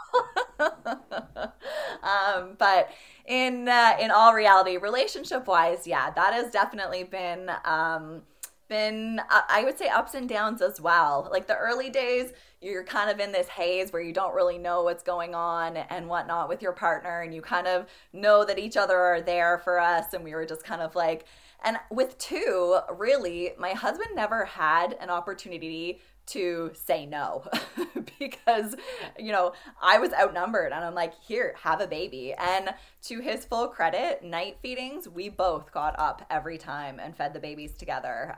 So having two babies means both parents step up to the plate for us. And that just really worked because then it wasn't, you know, feed one baby, put them down, feed the next baby, put them down. It was like, okay, how can we do this efficiently as possible? That was our whole modus operandi as parents, is efficiency. And so I'm very thankful that he was able to be home and to be that extra set of hands that I needed in those early days. And even now still, like carrying two kids to the car, for instance, like they're kind of on the brink of walking right now. They're sort of like toppling and like wobbly on their feet, but it's still pick them up and carry them everywhere. And that is a lot for one person. But in terms of our relationship, kind of how it's changed in our marriage, I would have to say that we're probably in a better place now than we were before. And a few different reasons for that. Like Sarah said, that communications piece, it's forced us to really have some of those tough conversations and to just be really open and honest. And I'm not going to say it's been easy getting here, because there were those early days when I was really struggling with my own anxiety and I couldn't communicate what I was feeling, because I just felt like I was failing at everything as a mom and as a person. Like, I just felt like I could not do a single thing right. Even if I was able to, have dinner made and, have showered that day, it still felt like a complete failure, which as a mom to, 2 newborn twins, like that was like the most best possible situation for me. But I just constantly felt like I was failing. And I can remember vividly, like after a stretch of just like struggle, I was changing a diaper and downstairs in our living room, and I just remember feeling so overwhelmed. And I said to Tony, I'm just like, I just don't know what's wrong with them. I don't know what's wrong. I need to figure out what is wrong with them. And he just like completely stopped. And it was just like, he looked at me and he's like, Kristen, you're not doing anything wrong. Like, you are a good mom. You are doing everything that you can. So, this is just outside of our control right now. And it was just kind of a bit of a reconnection point again to say like, hey, you've got my back. Yes, this is hard. This is a struggle right now. We want the perfect, the perfect family and the perfect baby. And that was the other thing. Every time, we would meet someone out, or, when we would talk about our family, like, oh, you have a boy and a girl. Oh, what a perfect family. And I was like, our family ain't perfect. Like, this is, sure, we have the boy and the girl and the golden retriever dog, but let me tell you, there is nothing perfect about this. But I felt like I had to like live up to that standard, right? Like, there was just this pressure that like, oh yes, I have the perfect family and I must love my children and have a clean house. And, it took me a lot of time just to be comfortable having toys on the floor. And like my OCD cleanliness, like I am a person of minimalism. I don't like clutter. I don't like mess. I don't like, all of that stuff really like it creates anxiety in me. I mean, I don't say OCD like in a flippant way. Like, I seriously have like it affects me. And so having these 2 little hurricanes running through my house nowadays, I'm just like, oh my God. But with a lot of communication and, now I look at it very differently with my husband, and that we're a team to tackle this. So yeah, the house is a complete disaster during the day. I don't fucking care anymore. You show up to my door, this is what it is. I, take it or leave it, and at the end of the day, we work together to get all of those things done. And so the division of responsibilities, like Sarah was saying, that was something that had to kind of evolve, and we had to talk through that as well. It wasn't something that was just like, at the start, I was just doing everything because that's, how it was before. We have very traditional roles in our marriage, and I'm okay with that because, he has his strength and I have mine. We tackle and conquer together. But at the end of the day, when you have nothing left to give and your house is a disaster and the dog needs to be walked and, oh yeah, there's no food in the fridge anymore, well, how are we going to do this? Is it all on me again? Because guess what? I can't. I just can't. So those divisions of responsibilities have been a growing pain of ours, but I think that we're in a good place now where, we also openly communicate about it. So after we put the kids to bed at night, our routine is typically one person takes the dog for a walk and one person cleans up the dishes and the toys in the house. And so oftentimes we'll just, check in with each other, be like, which one do you want to do? Do you need time out of the house? Do you want to clean up? Just kind of those little things that just kind of, yeah, okay, it's not just assumed that, okay, you're going to take care of all of it and I'm going to go sit on the couch and watch TV. How you're feeling in that moment too. How can I help out? How can I step up? And what can we do together? So our marriage has definitely shifted and changed, and I really am enjoying the phase that we're in now with young toddlers, because we are able to connect with the kids a lot more and to really like just spending that time, that family time after they have a bath. We play up in our loft area, and to see my husband, you know, acting goofy and, you know, cuddling with my kids and that sort of stuff, that is something that I didn't anticipate just really you know, having like giving me the warm and fuzzies, like, oh, you know what, this is what it's all worth. This is what this hellish year has all been worth. Right here, right now, it's the little moments, and it's those things where I see him kiss my son on the forehead and then grab him in a bear hug, and they both giggle and laugh together. Like, that has really been incredible. But I also want to acknowledge that, like Sarah, I've had many friends have babies over the last year, either their first one or multiple additional kids to their family. And a lot of times, we don't often talk about how motherhood and parenthood changes our marriages. And it's something that I think can be a huge challenge if it's not, you know, going in a positive direction for you. And I've certainly had some conversations with some really close friends that are really struggling right now. And that is a hard thing. And it's not just, yes, becoming a parent, but becoming a part of a family unit and your spouse. Your relationship does change, and you again can't anticipate how it will. But as women, you know, we tend to just kind of put everybody else first again and set that aside. And so it is something that I really appreciate that both of you, you know, brought this up in the conversation, that we can talk about this, because it is an important part. And, you know, we started a family for a reason, because we love each other. So is that love still there? And trying to nurture that and know what's good for you and your family is something that often can get lost in just the chaos of this whole first year and beyond that.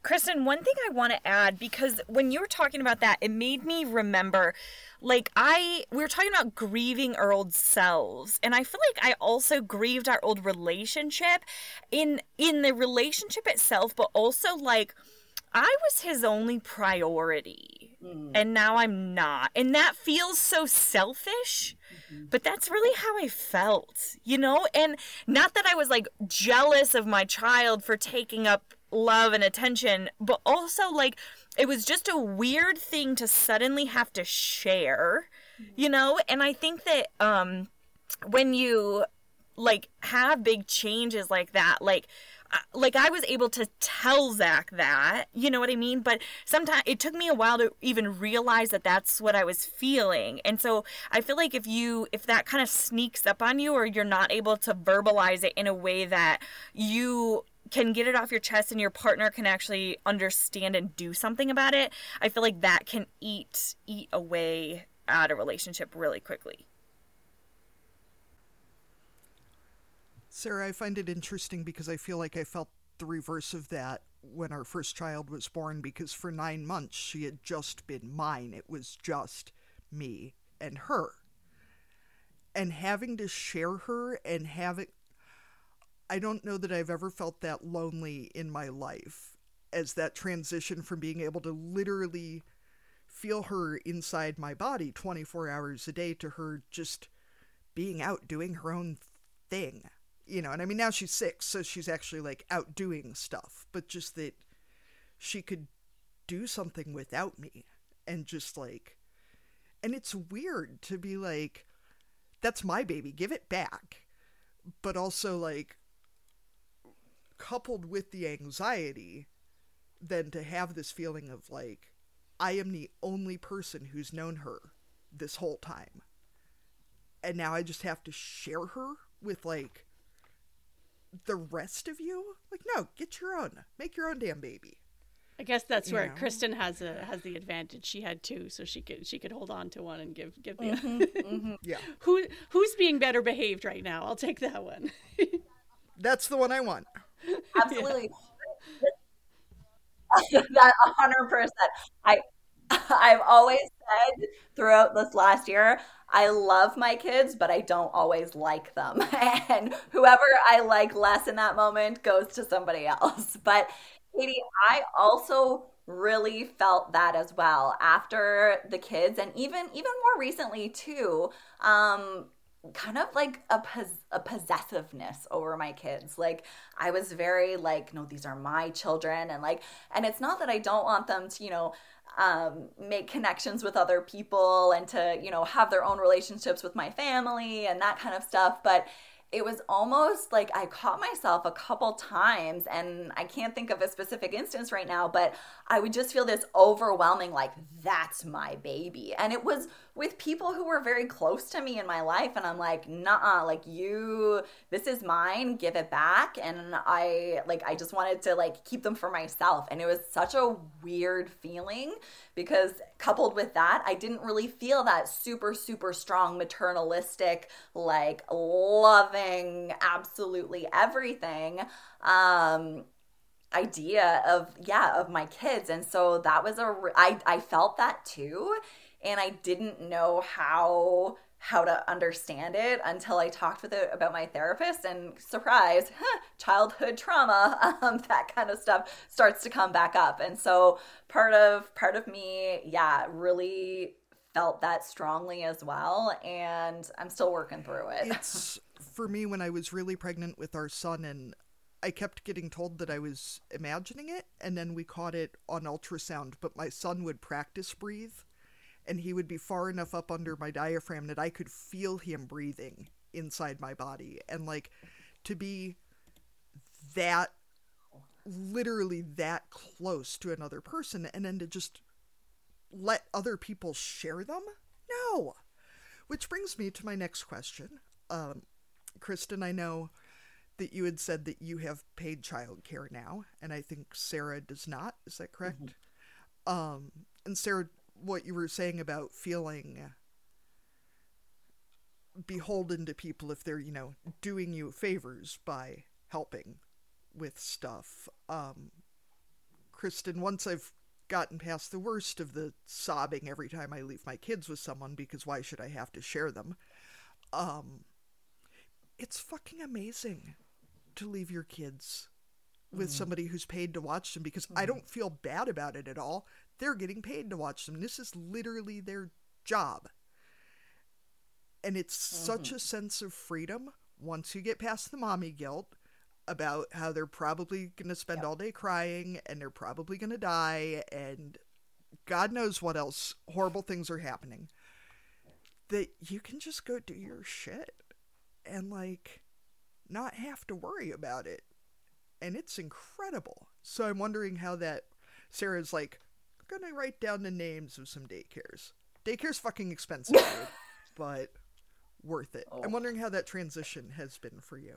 And Arlene, were your kids ever in paid childcare? Second, third, fourth besides, I guess school kind of created a preschool program for them. We don't really have preschool here, but I found a daycare that would take them like 1 or 2 days a week the year before they started kindergarten. But for the most part, no, I was a stay-at-home parent well, I guess our taxes are paying for it. My oldest, no. My second, all of their first years. But our kids start school earlier than yours do too.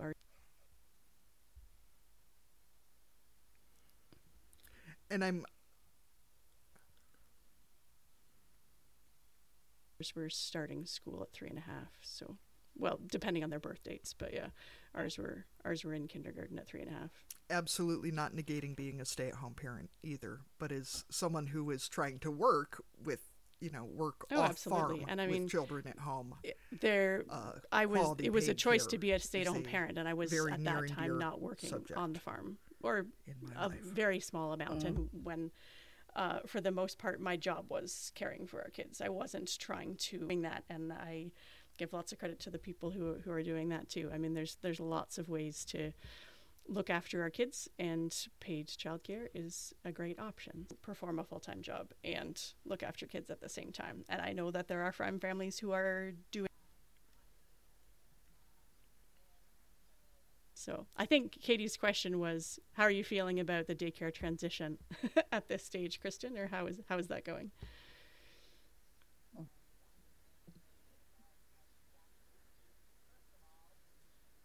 The house is quiet and it is fabulous. And I am thankful I'm in a place now where I do not feel an inch of guilt in saying that, because yeah, the transition itself, I definitely, first of all, we were very fortunate to find paid childcare. In Ontario right now, it is very difficult, and I know in lots of other areas it is very difficult to even and you've find got two childcare. And I made the mistake of, oh, we'll just figure it out once I've done school, and when I when I decide. And two, exactly. And I'm like, there is no freaking way I am driving one to one daycare and one to another. And so I needed to find two spots at the same location to care for my children and basically give them all of our money that we'll ever earn. And so yes, we are very fortunate to have found a provider. All of our licensed programs, I think they basically laugh at you now to be like, you think you're good? Like, the one was, it was a year and a half wait time to get in. And I think that's actually on the shorter side, unfortunately. So I was a little bit behind the eight ball, but we have found a provider for the twins who, honestly, I am so incredibly thankful for. She is fantastic. And I have to say, I was a little bit freaked out before going to daycare and starting that transition, because I had heard some horror stories from really close friends about how, their kids just like really struggled. Sleep was an issue. Everything came back up. It was just like nightmarish. And so going into it, we did a little bit of a transition with our provider where we started out kind of like on a part-time basis, but paying full-time for the first month. So that was fun. But just to kind of work the kids up to it, because again, they've spent this whole first year with, us as their primary caregivers, and they'd had a couple, sleepovers at my parents' and whatnot, but pretty much with us most of the time. So let alone a stranger. So we brought them to daycare kind of one day, 1 week, 2 days the next, and yada, yada, yada. And so they've transitioned to full-time care right now. Drop off is an absolute shit show. Huge tears, big emotions all the time. Even to the point now, we only live it's about a 7-minute drive, thank God, from our house to our provider. But now when I put my daughter in her car seat, she starts to do the little sniffle, and I'm like, Ellie, don't you dare. So we pump the music, we, sing songs on our 7-minute drive to kind of like get them all excited. And then I drop them off there, they scream their heads off, and I leave. And yeah, it's been very good for myself to have that break. And I didn't really anticipate how good it would feel because up until then, it was typically, people would come over and they'd watch the kids at the house and I would still be doing stuff. So they were always within the vicinity, right? Like I'd always could still hear them, or I'd be, run out to the grocery store, do some errands, and then come home and they're still here. But actually being home without them here is like the best treat ever. So, and it just feels like it's grown up Kristen, time. as a mom who works from home and has 2 kids who come home from daycare, do you find that your anxiety spikes when the noise level goes back through the roof, or your kids not? I mean, 2 of them at a year old, I assume they're pretty damn loud by now, right? Because it took me the longest time to figure out why my anxiety went through the roof at 5 o'clock every night. And it's, have you found any routines or anything that have made that transition easier? Yeah, I'm legit so asking I definitely for myself feel at that this point, because I'm still not really figured this out, and it's yeah. It's hard to go from that kind of like grown up quiet time to just like all out chaos in like the matter of open the door and boom, here they are, little hurricanes. What I've started doing, so my husband does pick up at night, and first of all, I send a snack with him in the car so that they're not hungry little gremlins when they get home, because I don't know how much they've eaten throughout the day. Like, I can't control that, so I make sure they have a snack so they're not hangry when they get home. And typically around that time, I'm starting to kind of prep dinner, so I'm downstairs in our kitchen and living room area, and what I do is, just to kind of start to acclimatize myself to the volume, is I turn the TV on and I just have like something playing in the background, or turn the radio on, and just kind of like try to like be moving around and whatnot, and prepare myself like, okay, the kids are coming home, and just kind of like start to increase the volume level so that when they do come in, it's not like 0 to 100 all in the matter of like a few seconds. Because that was a transition, especially before I figured out the snack trick, was that they would come home and they would sit on the kitchen floor and just like scream. And I'm like, did you have a bad day? Are you hurt? Like, what's going on? Like, can I help you? Meanwhile, I've got like hot supper on the oven, like on the stovetop, trying to figure that out, and 2 screaming kids, and my husband's, bringing in all their shit from the day, and I'm just like, oh my God, what is going on? That took a little bit of, understanding, like, oh, okay, you're hungry. Like, let's just make sure your basic needs are met. Okay, once we got that covered, that was okay. And we also, so my kids are still young enough now that they do nap twice a day still. So I've also found it, if I don't know how they've napped through the day, I don't know how to structure our nighttime routine to make sure that they're not overtired. And so sleep for me throughout the whole since the twins were born, sleep has been a priority for them. Like, if they're not sleeping well, figuring out their wake windows and all of that was really something that I had no idea about before becoming a mom, but quickly read all of the blogs and the experts' advice and stuff. And so part of managing my anxiety is understanding how their day has gone. Have they had enough rest? Have they eaten enough? And then I can kind of tweak that nighttime routine to try to make it as enjoyable as possible for all of us, because I don't want to deal with, little gremlins at night, because that just sets me off too. The other thing I've found that has been a huge help is those loop earplugs that just decrease the decibels by quite a bit. Because especially our kids still tend to take baths together, which is great, Okay. And yes, they're a boy and a girl, but they're little. They don't care. But we have a very small bathroom. And when they start screaming in there, it is every fight or flight instinct that my body possesses is just noping out. And so the earplugs, huge. Sarah, real quick, I'm gonna check that out. It says that Riverside, you have other tabs open with Riverside in them. It just wants you to close other tabs. Oh, well, I guess I wouldn't worry about it then. If it wants something, it'll figure it out later. Whatever. It's fine. Yeah, I don't know how... I still have her. I can't find the other tabs. Maybe you're in her other tab, Arlene. Okay. So, I'm What's sorry. The next question? Oh, so Sarah, we did a baby shower episode with you. Was any of what we said helpful? And feel free to tell us no if it wasn't. I mean, I'd rather not give people terrible advice.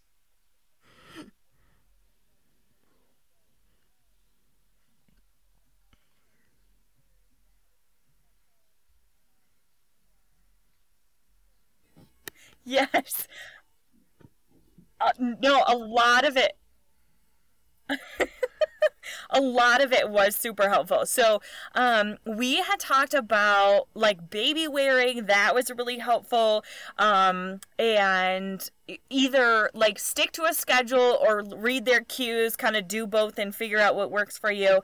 And so I, kind of watched her cues, and then that quickly worked into a pattern. So I like to say, I'm not a schedule person, but we have a rhythm to our day, and it's pretty consistent day to day. With that being said, also like doing a few different things every once in a while has been really helpful too, because then like if she skips a nap, we skip a meal, we eat early, we eat late, it's kind of no big deal. She's good with some change, and I think that that's good too, because my sister is one who like hates a change in the schedule, and like I need kids who are going to be flexible. So that was really good advice. Somebody had said to keep your vacuum in the living room, then you can say, oh, I was just going to vacuum. That is solid advice. Crabs need water, right? Like if they're crabby, take them outside or put them in the bathtub. Still do that. That is great advice. Somebody said to give them a bottle every once in a while, so that way they will take a bottle like when you have to leave, and that was again really helpful. I started leaving her just for like a couple hours at a time pretty early, and so that was really helpful too. Then she would take a bottle, and that turned out to be really great, because then there was no like hesitation for her. Also, I kind of got her on like one different kind of bottle, but then switched, so she would take like multiple different types of bottles, nipples, temperature of milk, which was really helpful too, just to get her used to a little bit of change and variety. So yeah, there was a lot of great advice in there, a lot of helpful tidbits.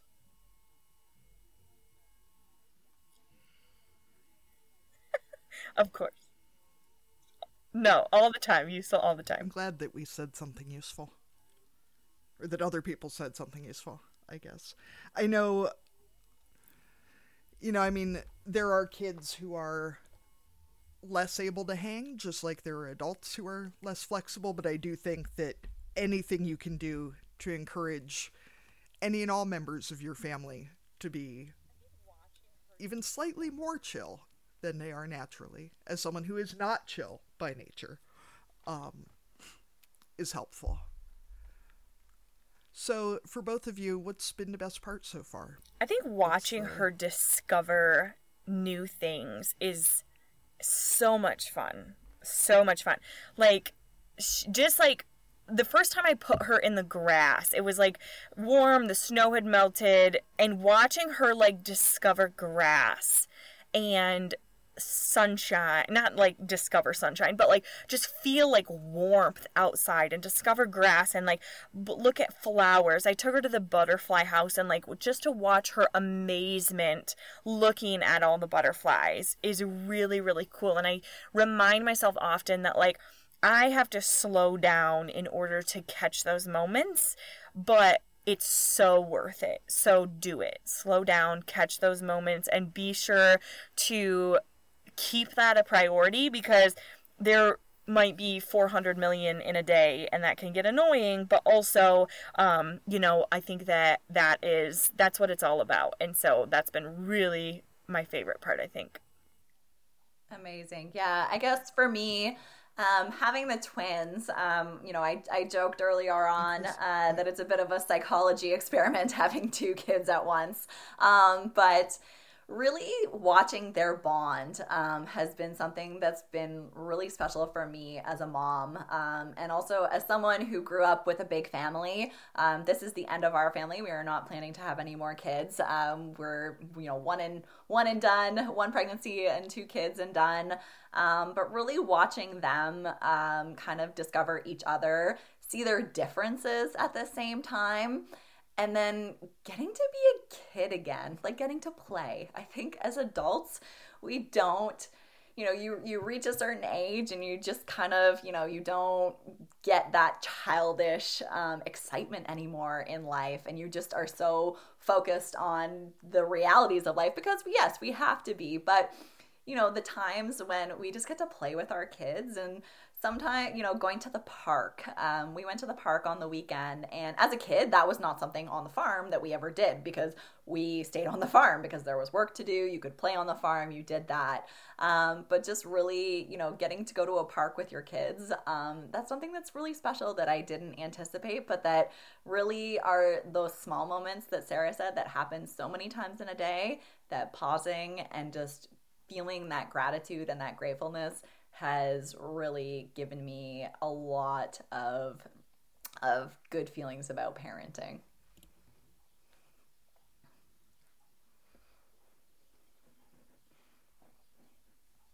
I find the unmute on this program takes so much longer. Anyway, so I'm stealing Katie's usual question, but I switched it up since we already asked both of you what you would dominate at the county fair. I'm now going to ask, say it's like the baby show or, like the junior category. Sarah, what would your baby dominate at the county fair? 100% a cat show, okay?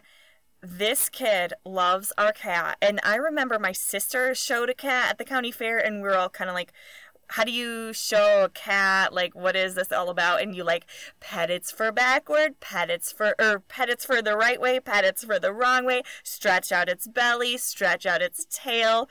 Scout's got that down pat. Her and the cat just cuddle and snuggle, and she's constantly messing up its fur and then petting it back down, messing up its fur, petting it back down. So she would be the cat show girl. Not sure she would be very good at the cat show, but she's all about the cat. That is great. And then she'd be around other cats too, so that she'd be in her glory. 100%. So, Kristen, what are your babies going to dominate? Yeah, so the twins, they're both very, very different. So being a boy and a girl, it's amazing how you can start to see the differences in gender so early on, with very little input, right? That's something that's also kind of amazed me. But for Ellie, for our girl, she is just the spiciest little thing in life. And so I think she would she's got lots of attitude, is not afraid to just let all of her emotions out. So definitely if there was a 4-H category for spiciness, I think that's her to a T.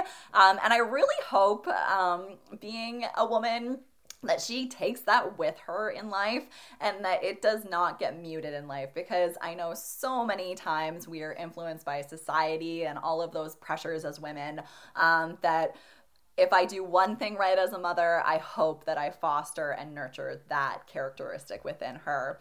Our little boy Knox, he is just such a little tinkerer and curious mind, very similar to my husband in that way. And so I can just see him he's just so interested in how things are, how things work and figuring it out and taking things apart and putting it back together. And you can kind of just see the little gears working in his brain. And so whatever that, that manifests in him in terms of his passions and his desires in life, I hope that kind of takes him forward. And as parents, my husband and I talk a lot about trying not to impose, our love and hobbies and whatnot onto our children. And I think in agriculture, we want our kids to be we want them to farm and all of this so much. So, but we talk very openly about trying to give them other experiences other than, what we want them to do.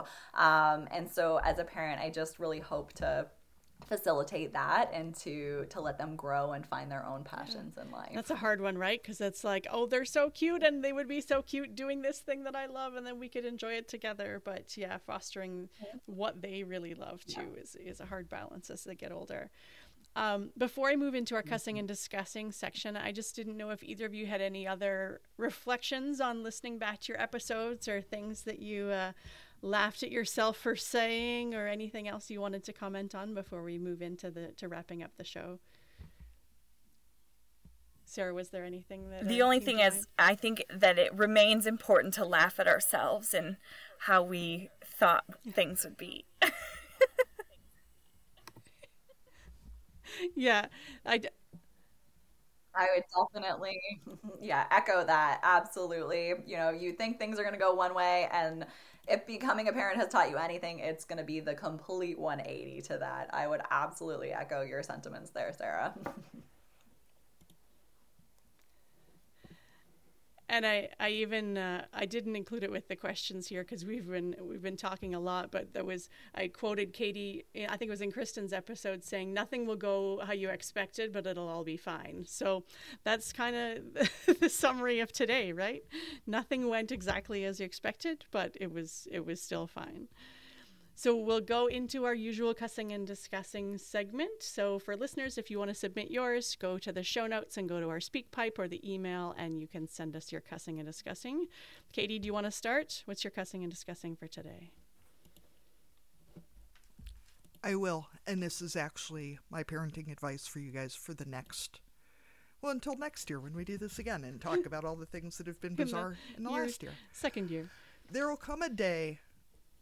Yeah, there will come a day when you will have the perfect gift for your child or the perfect experience. You will have come up with something that is like the manifestation of everything that is right and good in your child's world, and you will be so excited, and you will give it to them. And they will not give a flying fuck about whatever this thing is, no matter how. I could bring home a live unicorn at this point and feel fairly sure that the girl child would go, I wanted a pink one.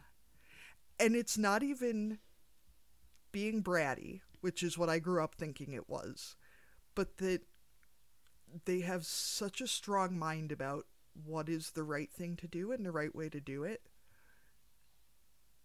that any deviation from that just, it's close, but it's not good enough. And I know, like, we all joke about kids playing with the box instead of with the toy, and that's like the first step. But then they will just, I'm trying to remember what it was that I brought one of the kids last week, just so sure that it would, like, lead to a tearful meltdown of gratitude for my bringing them into a world so perfect that this experience would exist in it. And my kid was just like, oh. Yeah, or you take them somewhere and they've had a fantastic day, but they dropped their ice cream and that's the only thing they remember. Like you had almost the perfect experience, even if you brought them somewhere and it was the thing. You had the experience you wanted, but the only thing they remember is that bad moment where they dropped something or somebody stepped on their toe, or the animal at the zoo that they wanted to see turned the wrong way. And it's like, can we focus on the other things? But sometimes we as adults do the same. I think a lot of my cussing about it is that it brings out the most, there are starving children in Africa who would love to have this toy unicorn thing in myself, that's just like, I know better because that doesn't make them feel more grateful. No, it just makes them mad, which anyway. Sarah, what do you have to cuss and discuss this week? There is something getting into my chicken coop, and I don't know what it is. They have killed 11 chickens over the last 3 days, and I keep, fortifying it more and more every day. And every day there's just more dead chickens, and I just don't know what to do, and I can't figure out how they're getting in, and I just want to, hook up a 12-volt battery to the fence and be like, try to get in now, and just, I don't know. I don't, for the life of me, cannot figure out what to do. We've put cameras up. The cameras don't catch anything. And we have, green kind of around the chicken coop. So the cameras can't actually see into the chicken coop. So I think I need to move my cameras. But it's something weird. I don't know what it is. I thought it was a big raccoon underneath the house that could go up into the run. But I blocked that off and I still have dead chickens. So I don't know what it is, and it's driving me crazy. What kind of damage are they doing, Sarah? So sometimes the heads are ripped off and sometimes not. Sometimes the guts are eaten out and sometimes not. They're sometimes ripped apart. leg over here, body over here, but not always. They have eaten quite a bit of the meat, but then also, like, I have probably close to 15 that I just have no idea where they're at. So that made me think that they're pulling it under the coop that I, like, can't get to. So yesterday we put a smoke bomb under the coop and, like, nothing came out. So then I fenced in underneath the coop and put rocks all the way around it. So, like, if there's something getting in under there, like, they're stuck under there now, but then they were still dead ones this morning. So I don't know. We caught a raccoon and a possum in the last 2 days, or 2 days ago and 3 days ago, but then this morning there were still dead ones. So, like, there's something else going on in there. So here's my 3 thoughts on this. This has just become an advice segment instead. 1, I was having a similar issue. I put those long electric fence insulators, as like 4-inch ones, with wire about 6 inches off the ground and hooked it up to a 2-mile battery. That'll slow down anything bigger by a lot. 2, it's entirely possible that you have a weasel that's killing them and a raccoon that's eating them. Because weasels can get in anywhere, but raccoons do a lot more physical damage. And 3, join the Barnyard Language Facebook group and go ask Ryan Marquardt, because Ryan will tell you more about ways that chickens can die than you ever wanted to know. He's a high school friend who has apparently made quite a study of things that kill chickens, and he has excellent advice. And for anyone else who needs advice on dead chickens or parenting, really anything else, you should also go join dead chickens and parenting. Or parenting. I will do all 3 of those. So thank you, Katie, for that tidbit of knowledge. Interesting. You're that welcome. It could be 2 things, because, yeah, sometimes the heads are off, so that made me think it was like a weasel or a mink or something like that. But not always, you know? Yeah. So, Kristen, do you have any non-chicken related? I do. We do not own any chickens, but we are battling the onset of another teething phase with the twins. So that has been a fucking nightmare. We went through a really good, so my son has 8 teeth and my daughter has 6. And now she's gotten some more bottom ones. And I'm like, oh my fucking God. Yeah, she is. I say I love her spiciness, but it's also like, can be like, I don't want to call her dramatic because I don't like that descriptor of women, but she, like, you know, notches it up. She lets you know how she feels. Yeah. Oh yeah, absolutely. Which, I mean, in all fairness, getting teeth is not a fun thing for anybody. Like, I do not blame her for that. She did not choose to not be born with teeth and then get them, you know, pushed into her mouth. Whoever decided that this was how kids should get teeth and then fall out and then get some more, I really want to set up a meeting with them and have a little discussion, because it is just a nightmare for everyone. There's so much drama around teeth for so many years. Yeah, because they finally get them all, and then they start to lose them, and then there's all the drama of like, oh well, I can't eat because I have a wiggly tooth, and you can't brush my teeth because I have a wiggly tooth, and then I lost my tooth, and the tooth fairy forgot 3 nights in a row, which is at my house. Yeah, and then, like, God forbid, like, our tooth fairy finally just bought toys, Arlene. The tooth fairy said, I don't want you to have to hold on to this loose money, so I'm just going to buy some toys, and that'll be your tooth fairy money. So, like, one toy, and then they're done for all the rest of their teeth? Brilliant. See, that's the thing, because the teeth last forever. I've got 4 kids multiplied by however many teeth fall out, right? So it's just like, you never know when someone's... And as they get older, they don't always tell you or complain about the loose teeth, which is great. But then I've got an older kid who loses a tooth, and then I still feel like I need to give them money so that the younger one still believes. So then it's like, yeah. Oh, by the way, there's a tooth. I left it on the counter. I have taken the teeth out of the bedroom. There's no sneaking into bedrooms. The teeth in our house go on the kitchen counter behind the sink, and that's where the tooth fairy leaves money, because I'm not sneaking into anyone's room. That is. I'm going to take that and hide that in my back pocket. That's smart. Don't talk about pillows or anything in the bedroom. Yeah, it doesn't. The tooth fairy can just come right in any part of the house. Love it. So I guess mine is tooth fairies, but my other cussing and discussing was. Oh, sorry. That's all right. You were going to ask me eventually. I was just trying to think. As much as I hate sneaking into the kids' rooms, I feel like this is my secret shame as a big tough farm mom. I am so grossed out by fingernail clippings, hair clippings, and teeth that the idea of finding teeth on my kitchen counter,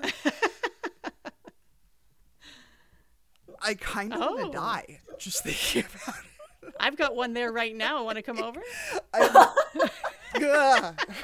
Just trying to make her gag. You could make it a bathroom counter or like the shop sink or something like that. So it's not in your There's kitchen. been gross things. Yeah, there's gross things in my kitchen a lot of the time. So you wouldn't be one of those people that makes that like old, like you've seen those like gross pictures of like tooth jewelry, you know, like that people made. No, everyone's gagging. I read a book a few years ago by the same author who wrote Gone Girl that involves a dollhouse decorated with teeth, and I just did you stop reading? Yeah, no, see, there's not going to be any. I was probably fine with teeth before that. Yeah. Gross. Oh man. Well, Anyway, Katie, I do have as kids on the dairy farm, we used to, when we were like little tots and would play in like the feed bunk and stuff like that, we would often find cows' teeth. Cow teeth. Yeah, and then bring them into school. We would bring them in the house and my mom would find them, and now thinking about it, it totally like grosses me out, but we thought it was the coolest thing ever because they were massive teeth. Yeah, like, they're so big. God, yeah. like a dinosaur. But yeah, the thought of it now, if my children do that, I am stopping that. I'll say it. I have a shed snakeskin in the middle of our dining room table right now. I have a mummified bat in a china cabinet. Like, animal teeth? Fine. It's just humans. Okay, but you can't handle a kid tooth in your kitchen. Humans, man. Humans. Yeah. Okay. Anyway, Animal Arlene, what else do you okay. have? Or was that it? So the one I was actually thinking of during our multi-hour long conversation was that I love doing this podcast because we get to meet so many amazing people, but we live too far apart. And I want this conversation to like extend over like dinner and maybe a glass of wine, and to not have to drive all the way to Michigan to meet Sarah someday. But anyway, I just want to thank you both ladies for joining us today and for being so open and honest. And these are exactly the kinds of conversations that we wanted to have when we started this podcast.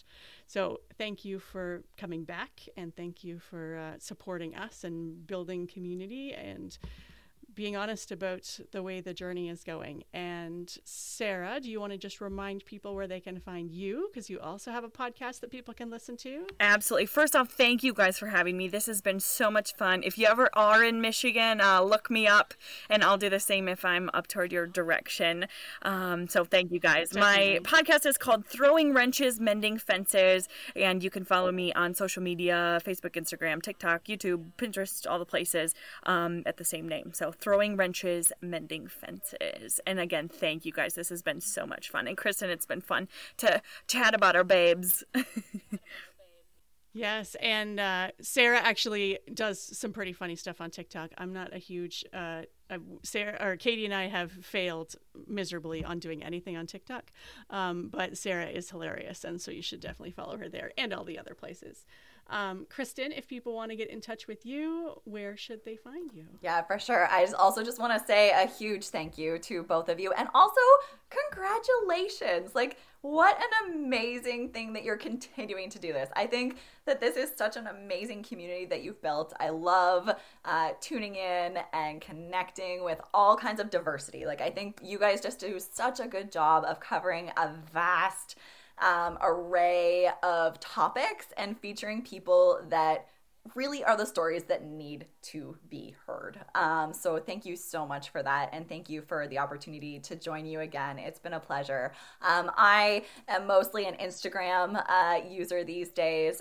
So you can find me, just my name, Kristen Kelderman, over there. And yeah, just kind of focusing on mental health, but also sharing some of those parenting struggles along the way, and some cute pics of my dog as well. So that's where I am. Thank you both so much. This was a great conversation. And yeah, like Katie said, maybe we'll meet up again in a year. Thank you for joining us on Barnyard Language. If you enjoy the show, we encourage you to support us by becoming a patron.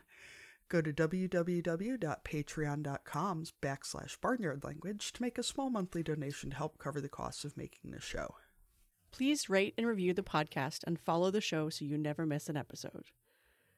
You can find us on Facebook, Instagram, and TikTok as Barnyard Language, and on Twitter we are Barnyard Pod. If you want to connect with other farming families, you can join our private Barnyard Language Facebook group. We are always in search of guests for the podcast. If you or someone you know would like to chat with us, please get in touch. We are a proud member of the Positively Farming Media Podcast Network.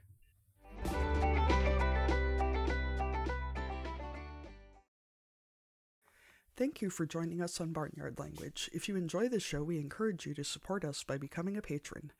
Go to www.patreon.com/barnyardlanguage to make a small monthly donation to help cover the costs of making the show. Please rate and review the podcast and follow the show so you never miss an episode. You can find us on Facebook, Instagram, and TikTok as Barnyard Language, and on Twitter we are Barnyard Pod. If you want to connect with other farming families, you can join our private Barnyard Language Facebook group. We are always in search of guests for the podcast. If you or someone you know would like to chat with us, please get in touch. We are a proud member of the Positively Farming Media Podcast Network.